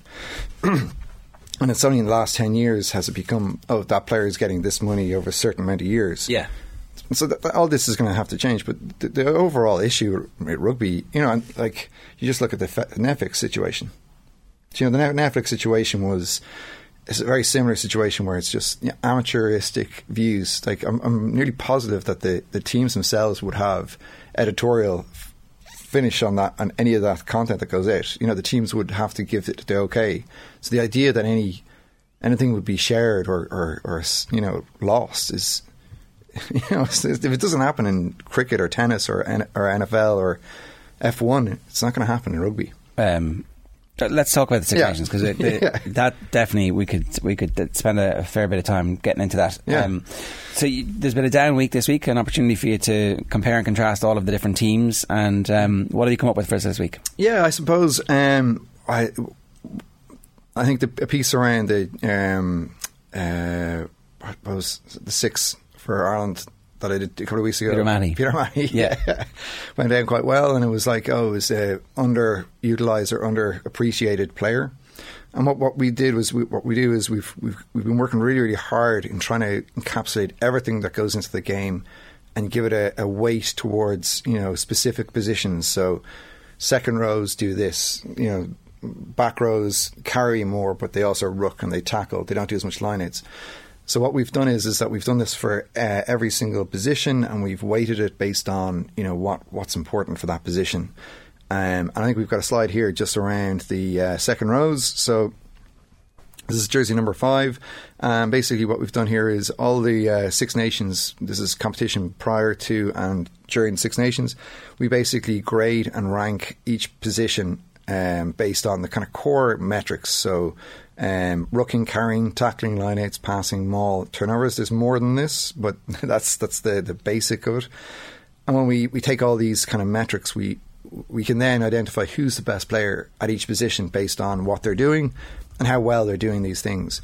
And James Ryan comes out on top, and he's kind of a player that's kind of been lost a little bit amongst the different players that are coming to the fore for Ireland, but he's a real leader. He looks after the line out. But it's the big thing that he's significantly improving, or one of the main reasons why Ireland has improved is because of his tackling and because of his defensive impact on the game. And this is just a slide that we've kind of come up with. So it's tackle grade we should maybe go back to the first one there, just to show him versus other people. So in the first one, it's you've got him at number 1, Chessum is number 2, Gilchrist of Scotland is 3, Verrutz of Italy is 4, Paul Willems of France is 5. And the difference is so again, I don't know what these grades mean fully, but James Ryan's 76.9, Chessum's 73.3, and Willems is 70.1. So these grades, is that out of 100? It's out of 100. So in each skill set, you start off with the opportunity of getting 100. The closer you are to being at the top of each skill set, the closer you are to 100. So the fact that James Ryan needs to kind of work a little bit on his rucking, for instance, or his decision making at the rucking. If he's able to improve that, his overall grade will move up closer to that 100. But the fact that he's number one at tackling and at line out means there's a significant difference between him and the guys that are behind him. And so that 76 is a blended score of all the other constituent parts that make that up, and that breaks down, cascades down. And we do this for every position. So for the likes of centre, we would look more at carrying and tackling, while, you know, here we'd be looking at mauling and line-outs. Obviously we wouldn't want to do that for a centre or a full-back, but we were able to do this in all these different ways. But you know, if we go on to the next slide, then we can kind of just go into what the tackling grade comes from. You know, so basically when we look at the tackle grade, we look at tackling grade, we look at the production, so how much of the tackling he's been involved in. Okay, so this is he's graded number one in tackles, right? And your tackle grade has tackle production, contact point, gain line success, distance, frequency, and assist, and then you grade each of those, and then they come together to give you your tackle grade. Yeah, so like for instance, the tackle point would be we have the game line, and basically the player who makes first contact behind the game line the most, and we average out those scores. That person then is the number one, and James is ranked number 6. Game line success would be, you know, the ability of the opposition player to get back to the game line, or the defensive player to stop that player. He's ranked number 8. And then distance is the actual distance from contact to where the tackle ends. And James is 10th he's right in the middle of the pack. But then as frequency, we say how many tackles were on the pitch while James was on the pitch, how many of them was he involved with, and then we give a ratio of, and then that way we can say what his ratio is like to all of the players at the same position. That ratio is interesting because it means that you know, if it signifies your importance to the rest of the team as well, that you're part of that effort, and you can actually be very important in that effort. Or, you know, it's because the team can not have many tackles because you can be dominating the game. You can make 3 or 4 and look like you're amazing, but otherwise, if a team is making those tackles and you're also at least at your average, then I can see how that score begins to make sense. Yeah, no, and it's something that we do for tackle, for breakdowns, for passing, for kicking. We want to identify who are the players that are mostly impacting in the game. Same with mauls as well. Maul is a big one where you don't have, you only have 1 or 2 players. Josh van der Fleer does it for Ireland, where he takes the ball off the line of jumper, and he's the guy that basically everything runs around in the maul. But it's just that we want to try and represent the impact that each player is having on the game. And, you know, it's not just about tackling, it's not just about carrying, it's not just about line out, it's everything pulled together. And in behind those skill sets and behind those numbers, we then have another 20 different things that we're taking into consideration. Is it maybe even more impressive, Ryan, stats, given that France have been one of the opposing teams? Like, I don't know if they're weighted for opposition as such, but the fact that he's played France already make those stats even more impressive. Yeah, we do weight it towards at a team perspective, but when we do it for an individual, we do slightly put it in for your opposition, but not as much as we would for the team perspective. But it's like the individual players can only do what they're supposed to do once they're out on the pitch, if that makes sense. James Ryan's pretty good. Yeah, it turns out he's pretty amazing. Well, you got Peter O'Mahony a central contract based on the last conversation. So yeah, no, I'm waiting. Ryan's buzzing here, waiting for that 10% now. Actually, I think we'll be waiting. But no, like it's just, I suppose the point of what we're trying to say here is, fans and consumers and people that are interested in this stuff, they can actually log into our website and actually, interact with this data to a certain extent. Every rugby agent in the world is suddenly like, oh, okay. I've actually had a few of them contact me in the last week or two. They're like, hey, what about this? Yeah. There you go. Yeah, so it's all gone, all moving forward anyway, going in the right direction. So are there lessons to be learned apart from the fact that, obviously you're explaining the bits, the constituent parts that make James Ryan the outstanding number 5 jersey, you were saying, over the course. Is there anything else, the bit where it's beneficial is like if you improve your rucking, is he like, well, actually part of my role is not to be that person, or is it just, here, these are the little work-ons? Well, so with rucking is again, we look at rooking frequency, we look at rook arrival time, we look at rook accuracy, we look at rook. Okay, so there's constituent parts which maybe he could improve. Yeah, and that's yeah. the benefit of this from their perspective. Exactly, and that's what that's our bread and butter is helping players to identify specific areas of that they can work on, because as a player, this is non-bias information. We're not looking at any particular player or position and saying, oh, I think he should, I like that player. Something to do with that. It's more, okay, if you want to understand where you are based on the other players that are at your position and how you could slightly improve and make small incremental gains, then, get in touch. The next part is about game plans, right? And the patterns of play that have emerged over. Is it just the first two games of the Six Nations? Just first two games of the Six Nations, yeah. Okay. So this is something that we've been working on for the last number of months. We've been collecting lots and lots of data, but only now have we been able to start to actually use it and try and tell a story about what teams are doing in different parts of the pitch. So what we do is we use the pitch position, we use the breakdowns, so where the breakdowns are happening.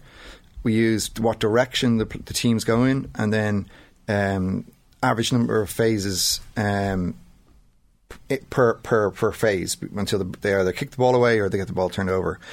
And what we're trying to show here is that in defensive positions, so basically anything within 30 metres or scoring, your opposition scoring position, Ireland tend to spread the ball quite wide. They'll go through 1.5 phases and then they'll get rid of the ball. So this is in possession? This is in possession. So this is just when teams have possession in our own half, in our own 22.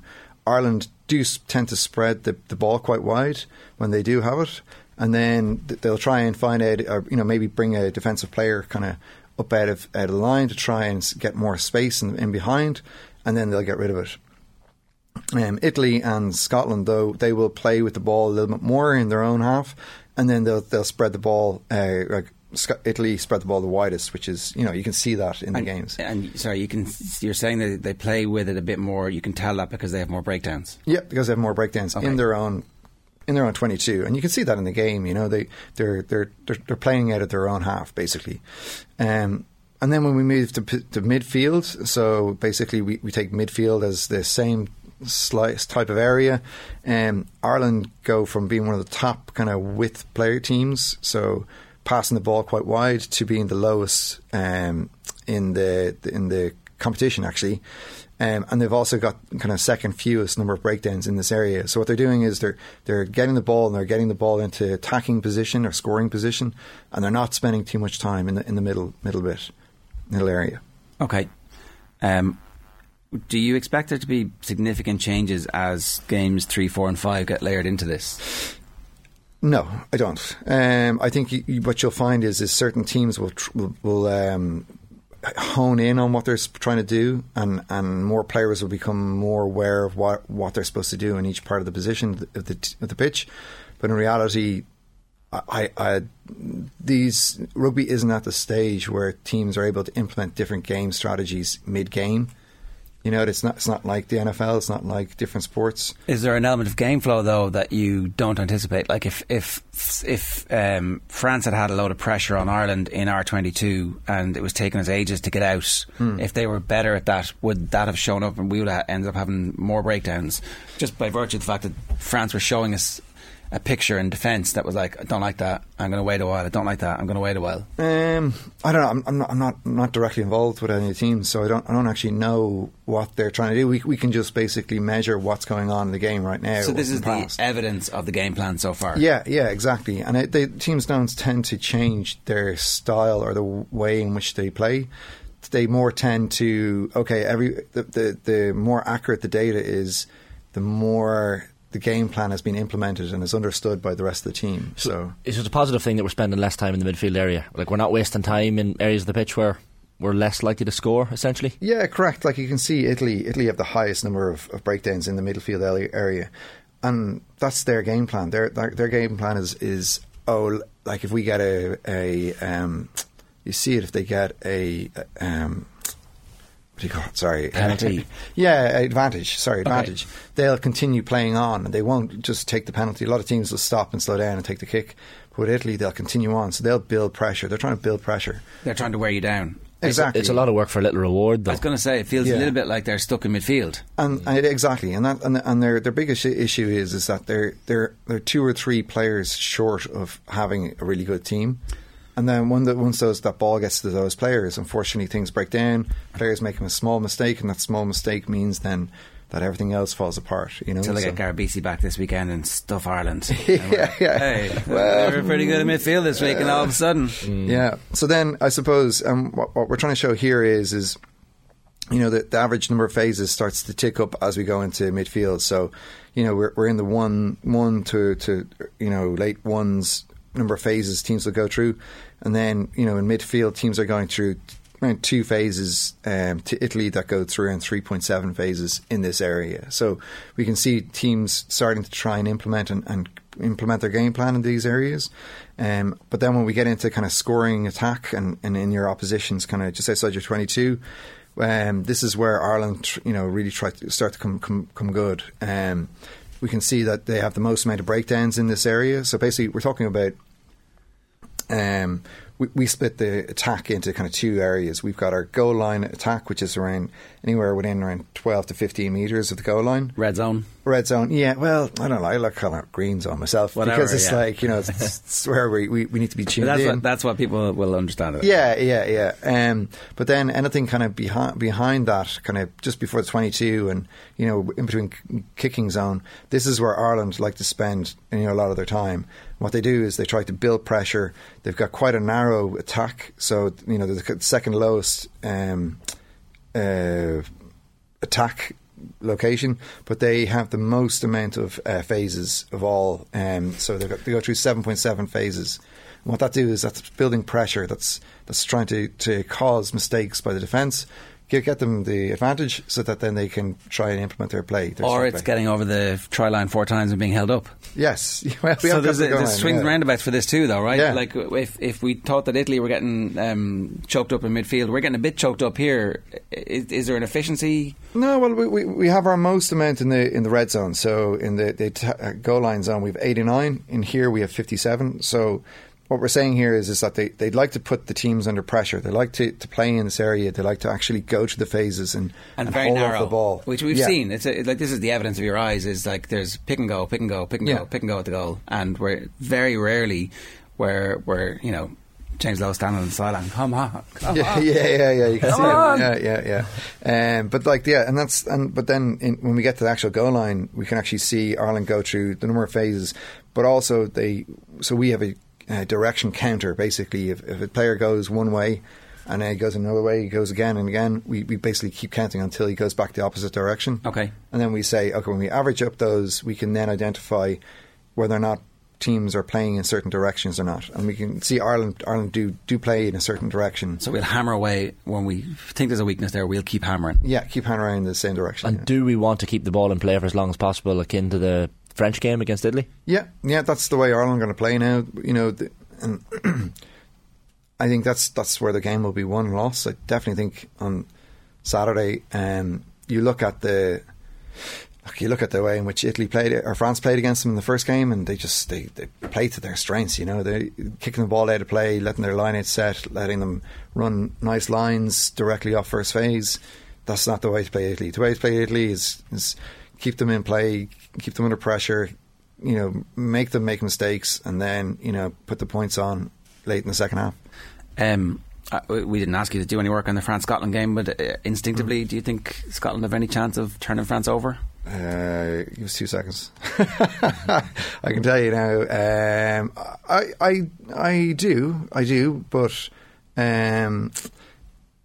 it's going to be tough. Like, I think Scotland probably have a couple of cracks. I think France are there for the taking, though. Like they haven't been what they were the last couple of games. Like their front five are where they're better. Definitely they're Scotland are much better than them in their front five. Their halfbacks are not as good, even though Finn Russell does grade quite well, and he had a very good game the last game. He's very hit and miss, and it's hard to tell whether or not he's strength or weakness of Scotland in a lot of the games he plays in, because if he's put under pressure, he always makes that skip pass. He can be taken advantage of. For players like that, this level of analysis and data would be really, really useful. On the football pod this week, they were talking about the use of the word mercurial and how it's never really a good thing, ultimately. Don't even know what that means, Jerry. If you're the player who's being described as mercurial, there's an inbuilt understanding that flakiness will result from pressure. Yeah. But that you're capable of doing stuff that nobody else can do. If like, as a 17, 18, 19 and 20-year-olds, there was every time you do this, it results in this. Yeah. And somebody sat down and said, this is just, it's evidence-based. It might knock a few of the rough edges off some of those mercurial players. Yeah. Well, that's exactly why I'm doing this. It's why we're doing this, is to identify those players that work well under pressure. The last slide that we showed around the game plan, that's only the kind of start of what we're doing. We also understand how pressure affects teams and individuals and passing. We identify every pass, we identify the pressure of that player under that situation. So understanding players that do that on under 20s and schools, we'll find those players that are like kind of like this, rather than the players that get to 20 and they don't want to play rugby anymore because they're burnt out. So last question, Ireland are going to beat Italy? Yeah, I think they're going to beat them reasonably well. I'd say you'll see a similar situation where we go through the first 20 minutes figuring it out, but even with Ross Byrne in for Sexton, the drop off is no longer as significant or as pronounced as it used to be. I just think we have too many good players. Is it Dan Sheehan come back as well? Well, he might be on the bench. Yeah, but he's a phenomenal ball carrier. He takes that step every time he gets that ball. Yeah. Gets over the game line. It's funny. It's one of those things in world sport that is coming but can't stop. The Dan Sheehan step, because he steps and you're like, oh, I'm going to attack him, and then smashes you. Like, and also he's faster than nearly everybody else, which is you don't see that. But I think you'll see. I hope the Wales game goes ahead. I really do. But whether it does or not is another question. Very good stuff. Thanks very much. Cheers, for more, check out reactrugby.com. Here's what's on OTB Sports Radio across the day. You can listen to OTB Sports Radio on our sports app, by the way, or you can get it in Go Loud. You just flick across and it's non-stop, continuous, top quality sports content in your earballs. OTB Gold at 1 o'clock is our Irish football special. Leaders' questions from 3 with Stuart Lancaster. Our retro panel is on gambling and addiction, and OTB Gold is Colin Gooch Cooper. Joe will be back tonight from 7 with Wednesday Night Rugby and plenty more besides, including of course live updates on the Man City game and reaction to the Republic of Ireland game against China this afternoon from Kathleen. OTB AM with Gillette. Get into your flow with the new Gillette Labs Razor with exfoliating bar.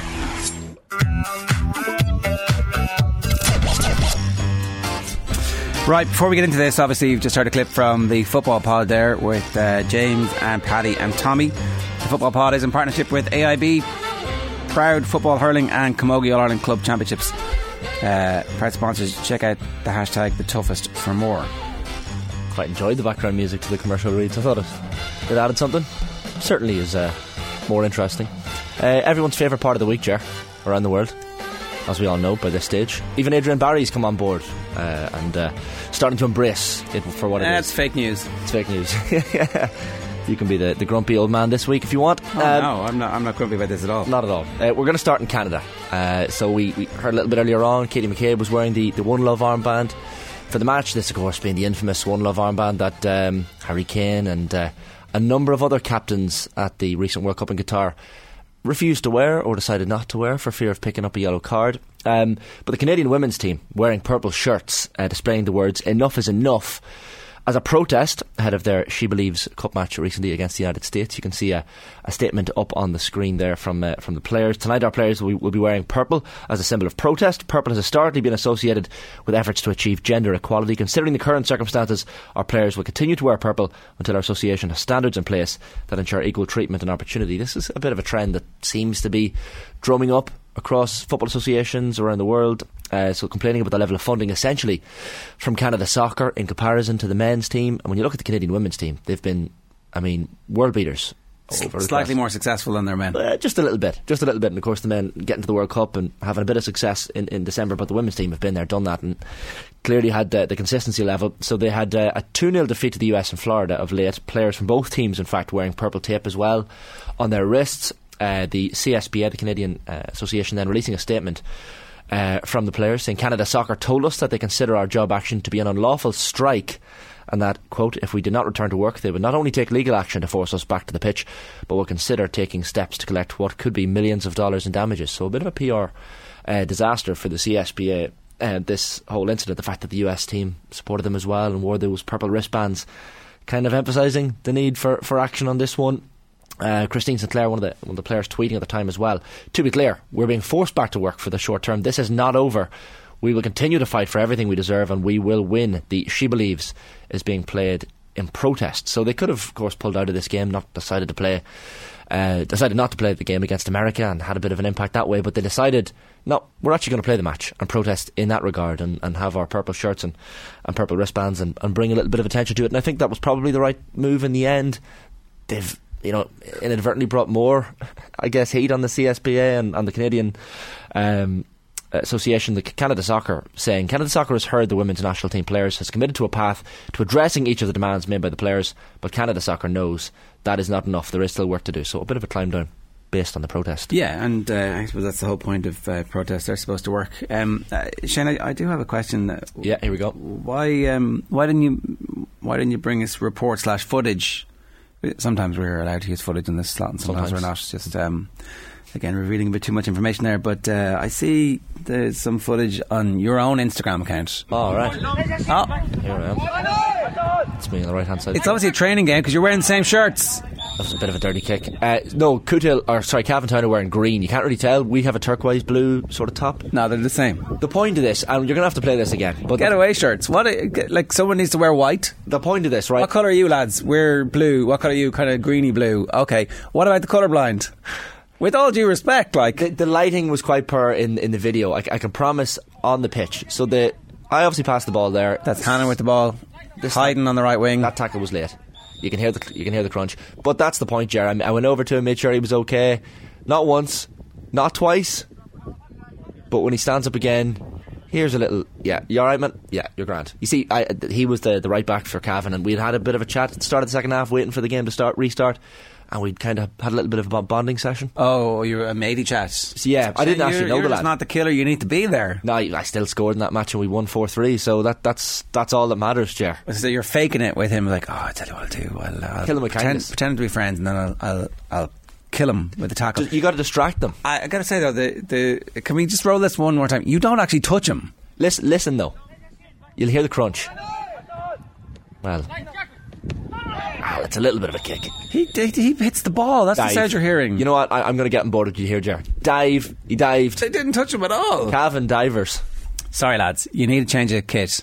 Someone needs to sponsor Either Cavan Town or Monaghan Town. Actually, yeah, Monaghan Town we're more than willing to take sponsors. It's Monaghan Town versus Cavan Town. It should be like the greatest BV. It should be Springfield versus Shelbyville. Because like really nobody knows anything about these two towns, and they're not even the best, most important towns in their own counties that are named after them. Well, to me, Monaghan Town is the most important town in the world. But we were 2-1 down at half time. We were 3-2 down then as well, Jaron, late on. Real Madrid-esque. Yeah, it was a very good comeback. So glad that Around the World took us all the way to Cavan as well for. Hey, look, all politics is local. Exactly. So thank you. And yeah, if anyone wants to sponsor Monaghan Town for new jerseys or a pitch, feel free.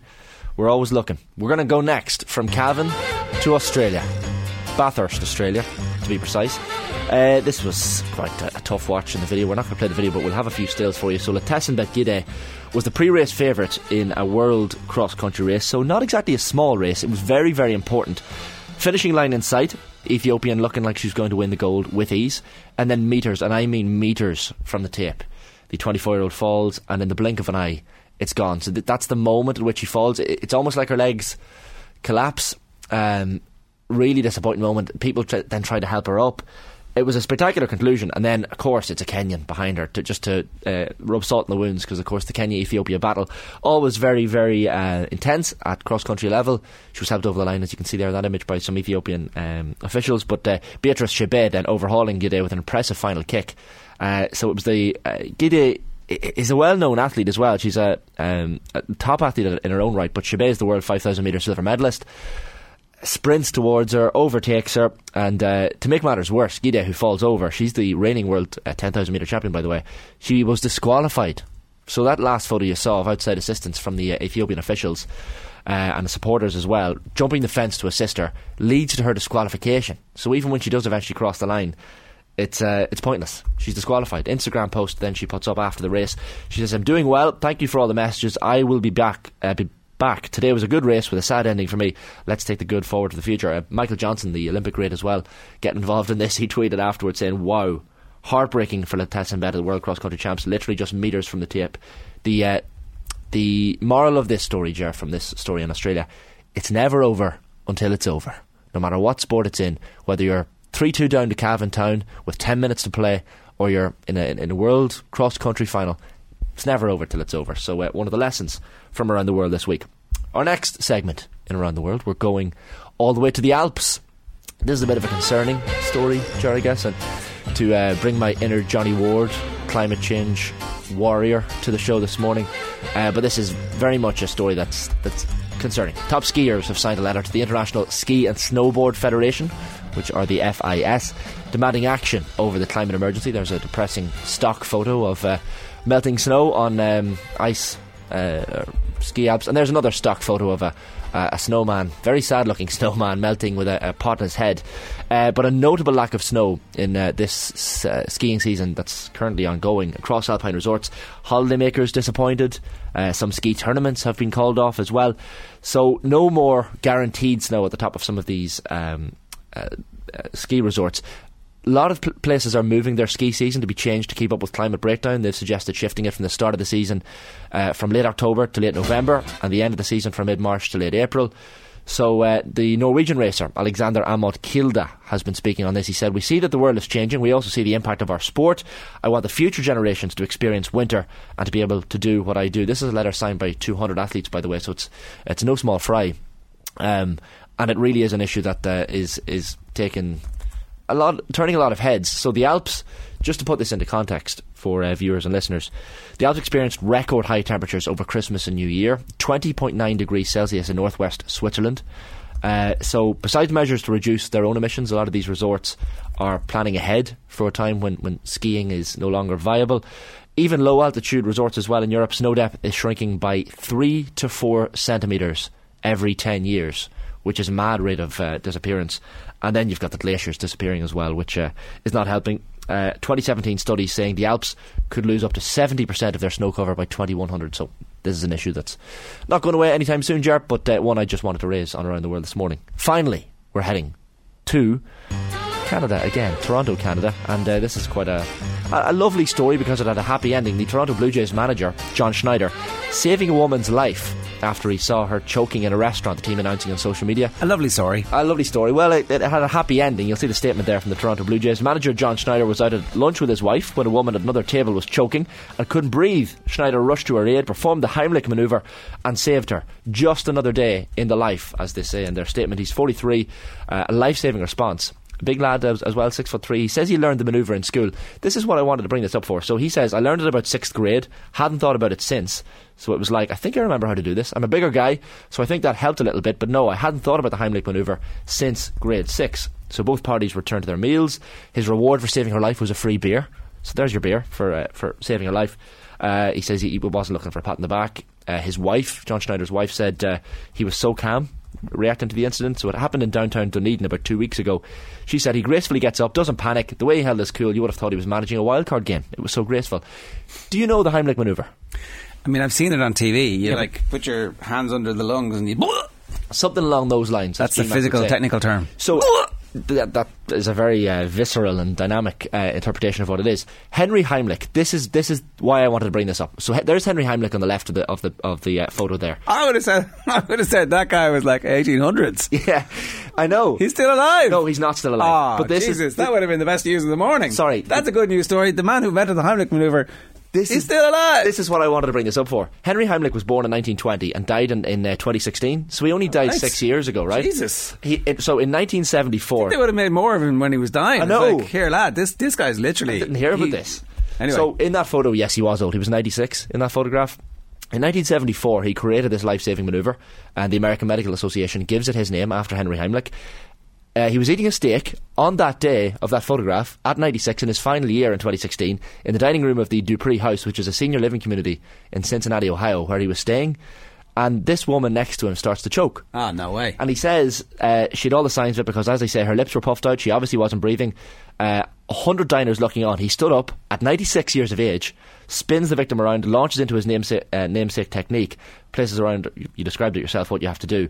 He says he's demonstrated the manoeuvre many times throughout his career as a chest surgeon, but that was the first time he ever had to use it in a matter of life and death. At 96, himself only a few months away from his own death. Apparently it saves more than 50,000 lives in the US alone every year, the Heimlich manoeuvre. So a lovely end to the whole story. So the Toronto Blue Jays manager, the good news story, and Henry Heimlich, RIP, who performed the manoeuvre for the first time in his own final year. What a lovely story, Ger. Again, justified the existence of the slot just at the end there. Well done. There you go. That's this week's. Until next week. Okay. A lot of reaction to a lot of the stuff that we've done so far this morning. Netflix should have been told to bugger off their 150 grand. 150 grand is peanuts. That one is from Adrian McGrath. We'll ask for the Tig Byrne comparison that Pascal Jacob is looking for there, and then the beef between our South African followers who hate comment and those who obviously just like the top quality sports content that we provide, and then the Irish rugby fans is always a little bit of sunshine in our life. Imagine being that afraid of James Ryan. You wake up an hour early to post on Rubbish Talk on Irish Sports Broadcast, says HC. I don't know, are we Rubbish Talk? Or is the poor man's Evan Etzebeth crack about James Ryan, is that the Rubbish Talk? I can't decide from our commenters if they think we're just the rubbish, and everybody's hate watching us, including the Irish rugby fans. Yeah, it's catchy name. Rubbish Talk. Welcome to Rubbish Talk. No, I like to think they're not slagging us. They're just having a little bit of beef with their South African friends. Klopp lost his charisma, and I don't think he can recapture it at Liverpool, says Michael. And then somebody else making the point, wouldn't a strike be a great angle for a Six Nations Netflix series, says Harburn 6. I mean, that is 4D chess. Yeah. Well, it's true. The conspiracy theorists will start to come out. They're like, oh yeah, so the year they start filming the golfers, Netflix, the Live breakaway happens. They start filming the Six Nations, and this Welsh strike happens. Formula 1 got away with most of the... Well, actually, Formula 1 had the disaster of Hamilton and Verstappen in Abu Dhabi, but, turns out Netflix have a curse. So maybe don't. And sorry, the money, you mentioned the 150,000, it's nowhere near enough. And look, maybe if it's successful, they'll get more in the second season. And it's really about growing the game and making money for Netflix, who are like a bigger corporation than, anything else that's out there at the moment. So I don't know, it's an interesting... it is an interesting thing. The other side of this is that apparently the new Drive to Survive is quite good. I haven't seen it, but I know some people who have seen advanced copies, and they're actually they think it is still good. But the response to the golf one has been mediocre, and the response to the tennis one has been mediocre.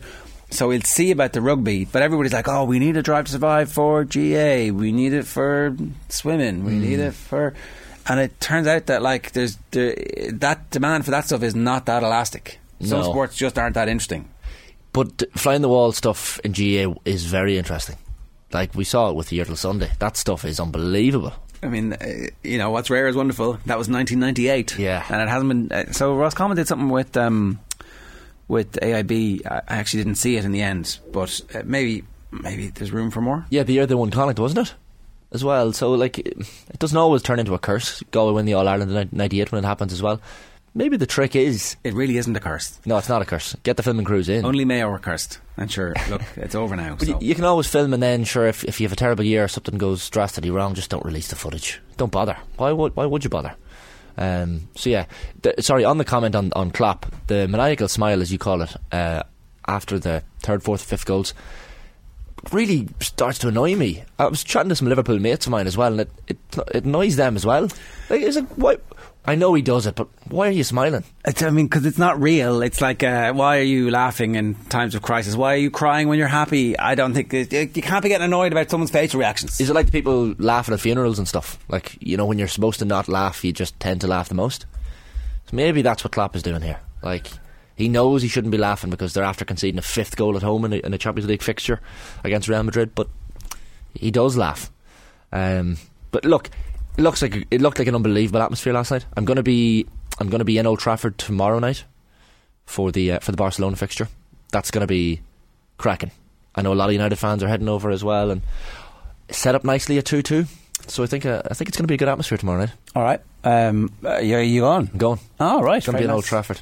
Okay. I think the Paul Scholes Champions League semi-final second leg in 2008, I was listening to Andy Mitten on the Talk of the Devils podcast there recently. He was saying that was the greatest atmosphere there has been at Old Trafford this century, since 2000, and they're expecting tomorrow night to be even better. So looking forward to being there. All right, we have some breaking news this morning. It is 9:37 and we are given to understand that John O'Shea is going to be joining the Republic of Ireland coaching ticket. Obviously we've been looking for a replacement as that extra coaching role alongside Stephen Kenny and Keith Andrews.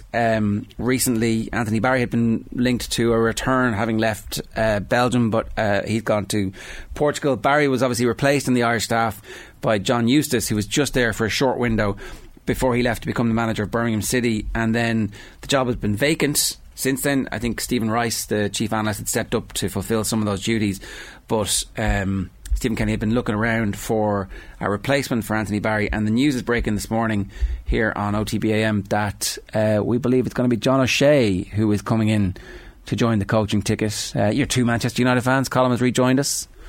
Mind you, yeah, that's exciting news, very exciting news for John O'Shea, Manchester United legend, Republic of Ireland legend, of course. And like pulling up trumps in the coaching world since his retirement, I believe he's going to be staying with Stoke City. This is going to be a dual job, kind of like what Roy Keane used to do at Aston Villa and Ireland. And I know from I know one player involved at Stoke City in the youth setup. I know his family, and they speak extremely highly of John O'Shea as a coach, both in terms of his tactical knowledge and nuance, and also his man management skills. So he seems to have an equally big coaching career ahead of him as he did on the pitch. And finally, I think the Anthony Barry void could be filled here by a very, very promising coach that obviously we're biased about, but really seriously does look like he has a future. And you hear that from a Stoke player who has nothing to do with the Irish setup. He's got an aura as well. Like, I think our current young players all know John O'Shea. They're like, well, this is the king of Gelsenkirchen. This is the guy who nutmegged Luis Figo, who scored that goal against Arsenal and didn't know how to celebrate. Like, he's a legend. So I think he did his UEFA Pro licence in December, so it's probably that kind of thing where you get the Pro licence done and straight away the FAI are like, well, you've ticked the boxes now, so come on in. And again, I know a League of Ireland coach who did his licence with O'Shea, and again couldn't speak more highly of his just passion and knowledge for football, as beyond the fact that he was a legend for club and country. This guy seriously knows the game, like in the style that, say, a Graham Potter would be full of knowledge and come to the game without much of a professional background himself. But O'Shea actually has both. So look, this is very exciting, right ahead of the France game as well. Trying their best, like everybody really wants this Stephen Kenny era to be a success, regardless of whether you want Kenny to stay in the job or not. And the fact that we have a coach of this quality coming on board, especially when Damien Duff left, that was a big void in Anthony Barry, and now we have a coach that everyone's getting excited about too, and the fact that he's passionately joining this setup is a great start to the year. I was over at Reading in 2019 when O'Shea, that was his first year as a first team coach with Reading, and like they, similar to the Stoke story, they spoke in such positive terms about John O'Shea. They were like, no, this guy's brilliant. And that was his first year, I think, as a coach. So clearly he's cut his teeth under Jim Crawford at the 21s, cut his teeth at Reading and Stoke. He's ready. This is a big one. I would love to see his coaching side in action, but if you're going to base on anything, it's the fact in his playing career, I think he played in every single position on the pitch, including in goal. Against Tottenham and White Hart Lane, so you're definitely learning as you're going. You're picking up knowledge. You're saying you could teach Queevy and at least a base knowledge of absolutely everything, and a jack of all trades, but also a master of a few, by the sounds of it. Well, and it's exciting. And has worked under some very interesting managers and has seen managerial styles from every end of the spectrum. With John O'Shea, you were always hoping that he was going to get involved with the Ireland setup at some point, that his career was going to build to a point where something like this made sense. And so many of the players that we've seen get into management use their reputation to get a first team job, to get the managerial job straight away. John O'Shea hasn't done that.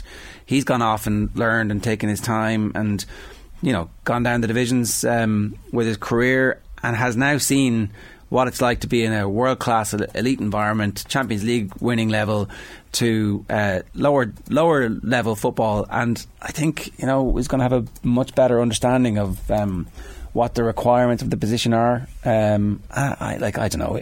Obviously, it doesn't make a blind bit of difference where he comes from, but it's nice that like an Irish legend is now part of that coaching ticket, and that we have links back all the way. We'll obviously hear from David Meyler. David Meyler played alongside him at club level as well, so we'll get some insight as to what kind of person he is. But like the fact that he's played under Alex Ferguson, I mean, and now he's involved in the coaching setup, I'm not getting too carried away, but that's a good sign. He's picked up some things you'd imagine from Fergie over the years. Well, yeah, look, I think it does matter where he comes from. It's reason to get excited about because of the phenomenal career he had, but also the fact that, you know, unlike, say, Steven Gerrard and Frank Lampard, and I'm not just picking on those two, he hasn't jumped straight into management. You know, he's really learning the ropes from the start here, and he's done his work quietly so far. And for me, at the moment, this seems like a perfect progression to eventual management. And maybe he actually does just want to be a coach, and would see that progress in the next year. But exactly a month out before the Latvia friendly on the 22nd of March, and then 5 days before the France game, we're suddenly looking in a far better position. And I know this is just one appointment today, but if this works out well, this is good for the squad. My crystal ball is that the manager at the 2030 World Cup, for which Ireland will undoubtedly qualify as one of 48 teams in USA, Mexico and Canada, John O'Shea will be our manager. Well, I think, you know, if you're thinking in terms of well-run organisations, Connacht have today appointed somebody from within. It means that handover is seamless. Like, at some point in the future, there is now going to be somebody who will be an automatic candidate for the head coaching role or the manager's role or whatever the official title is whenever the Stephen Kenny era finishes. And I think this reflects really well on Stephen Kenny, because he knows that. Like, when we were talking before about potential candidates to replace Kenny, you know, Chris Hughton's name will come up, and then the slew of English managers who might be available will come up, and everybody else. Like, there aren't a whole heap of qualified Irish candidates who are within the system. But John O'Shea's name was mentioned in dispatches, and so I think this reflects really well on Stephen Kenny, that he's willing to say, yeah, look, I understand that if I end up not being the manager, you're probably going to end up being the most likely candidate to replace me, but I have enough confidence in my ability, and I have enough confidence in your ability to help me to progress this team and get us to where we want to go. So I think it's positive from that perspective. I think you can't ignore this, but John O'Shea has a lot of support from the Irish football public and also from pundits, right? Much harder to slag off an Ireland setup when you're like, you know, John O'Shea's in there and he's gone about this the right way. He's been a stand-up. He's been an absolutely stand-up guy throughout his entire career. There's nothing ever except anybody saying, great professional, great fella, you know, never forgot his roots, never forgot who he was, absolutely was humble, and at the same time, one of our best and most important players for the best part of a decade. Like, I think, you know, it's a really important, but like also not important as important as just how good he's going to be at the job, which obviously, you know, we don't know just yet. But I do think it's going to help galvanise Irish football through a difficult period, because this group, as everybody says, even Richard Dunn in the paper says, like, look, this group, I mean, we would not have fancied this even when we had the best team that we had. Yeah, that's 100%. They like that Irish Euro 2012 squad, like a lot of them have gone into, you look at John O'Shea, Keith Andrews, John Walters, like a lot of them have gone, David Meyler as well has been involved in Irish underage setups, so a lot of them are heading into, and is involved, like they're, a lot of them are going into coaching. I don't know if this is a trend of previous iterations of the Irish team, but it seems like a lot of that group have gone into coaching as opposed to media. They're all doing their little bits of media here and there as well, but it seems to be a lot of pro licenses and badges being done by that group, which is a good sign. Yeah, well, O'Shea, look, he hit the ground running. He finished up his playing career at Reading and went straight into coaching there. I'm really interested to hear what, you know, Michael O'Neill would have to say about his tenure at Stoke when he appointed him, and just to hear from other people. And I know we will over the coming days and weeks about just what type of kind of acumen he's actually bringing to the cause beyond the name John O'Shea. And I think that the person who's least interested in the name of John O'Shea is John O'Shea himself, and he actually really does want to get involved and progressing as a coach. So look, it's exciting, and it's a perfect build-up to the match, which is exactly a month away. Yeah, because I think there had been a long lingering kind of, what's the story with this? You know, like, so we got really high-end coaches to come, and that's why they were leaving. It wasn't that they were leaving, you know, obviously whatever happened with Duffer, which I still don't fully understand exactly what happened with Duffer, but you know, again, Damien Duff, a galvanising figure, and then he gets replaced by Anthony Barry, who's still at Chelsea, right? And is also going to be with Portugal, you know. So very high end. And then Eustace is so good that he gets a job straight away. Like, you know, I think people were using this as a stick to beat Kenny with, oh, he can't get his backroom team finalised. Like, well, I mean, that's because he keeps getting really good people. That's what happens. And he was able to attract them in the first place. So, look, the culture war, hopefully this is like a little truce that we have now when it comes to the future of Irish football. And I think O'Shea is staking his reputation here to be part of this. And I think that's a good sign. And we wish him all the best. I'm excited about it. You'll have to update his LinkedIn. Right here I have John O'Shea, first team coach, Stoke City Football Club. When you can add another one now. Change it up. Yeah. So we of course have reached out to the FAI for confirmation of this, but our information is well sourced at this point that we expect John O'Shea to be linking up as the new coach with the Republic of Ireland senior national team. In fact, that's France coming up as well. Like the 2009 memories, John O'Shea will remember. We all know what happened, and he'll want his revenge. Did miss a sitter against France, of course. Is that what you were talking about? No, we'll not talk about that. Forget about it. A chance to exercise some demons, I believe they call it in sporting cliche world. Right, that's the breaking news this morning, that we expect John O'Shea to be ratified as a member of the backroom team for Stephen Kenny. A reminder, OTB AM brought to you live each morning by Gillette Labs for an effortless finish to your day. OTB AM. With Gillette. Get into your flow with the new Gillette Labs Razor with exfoliating bar.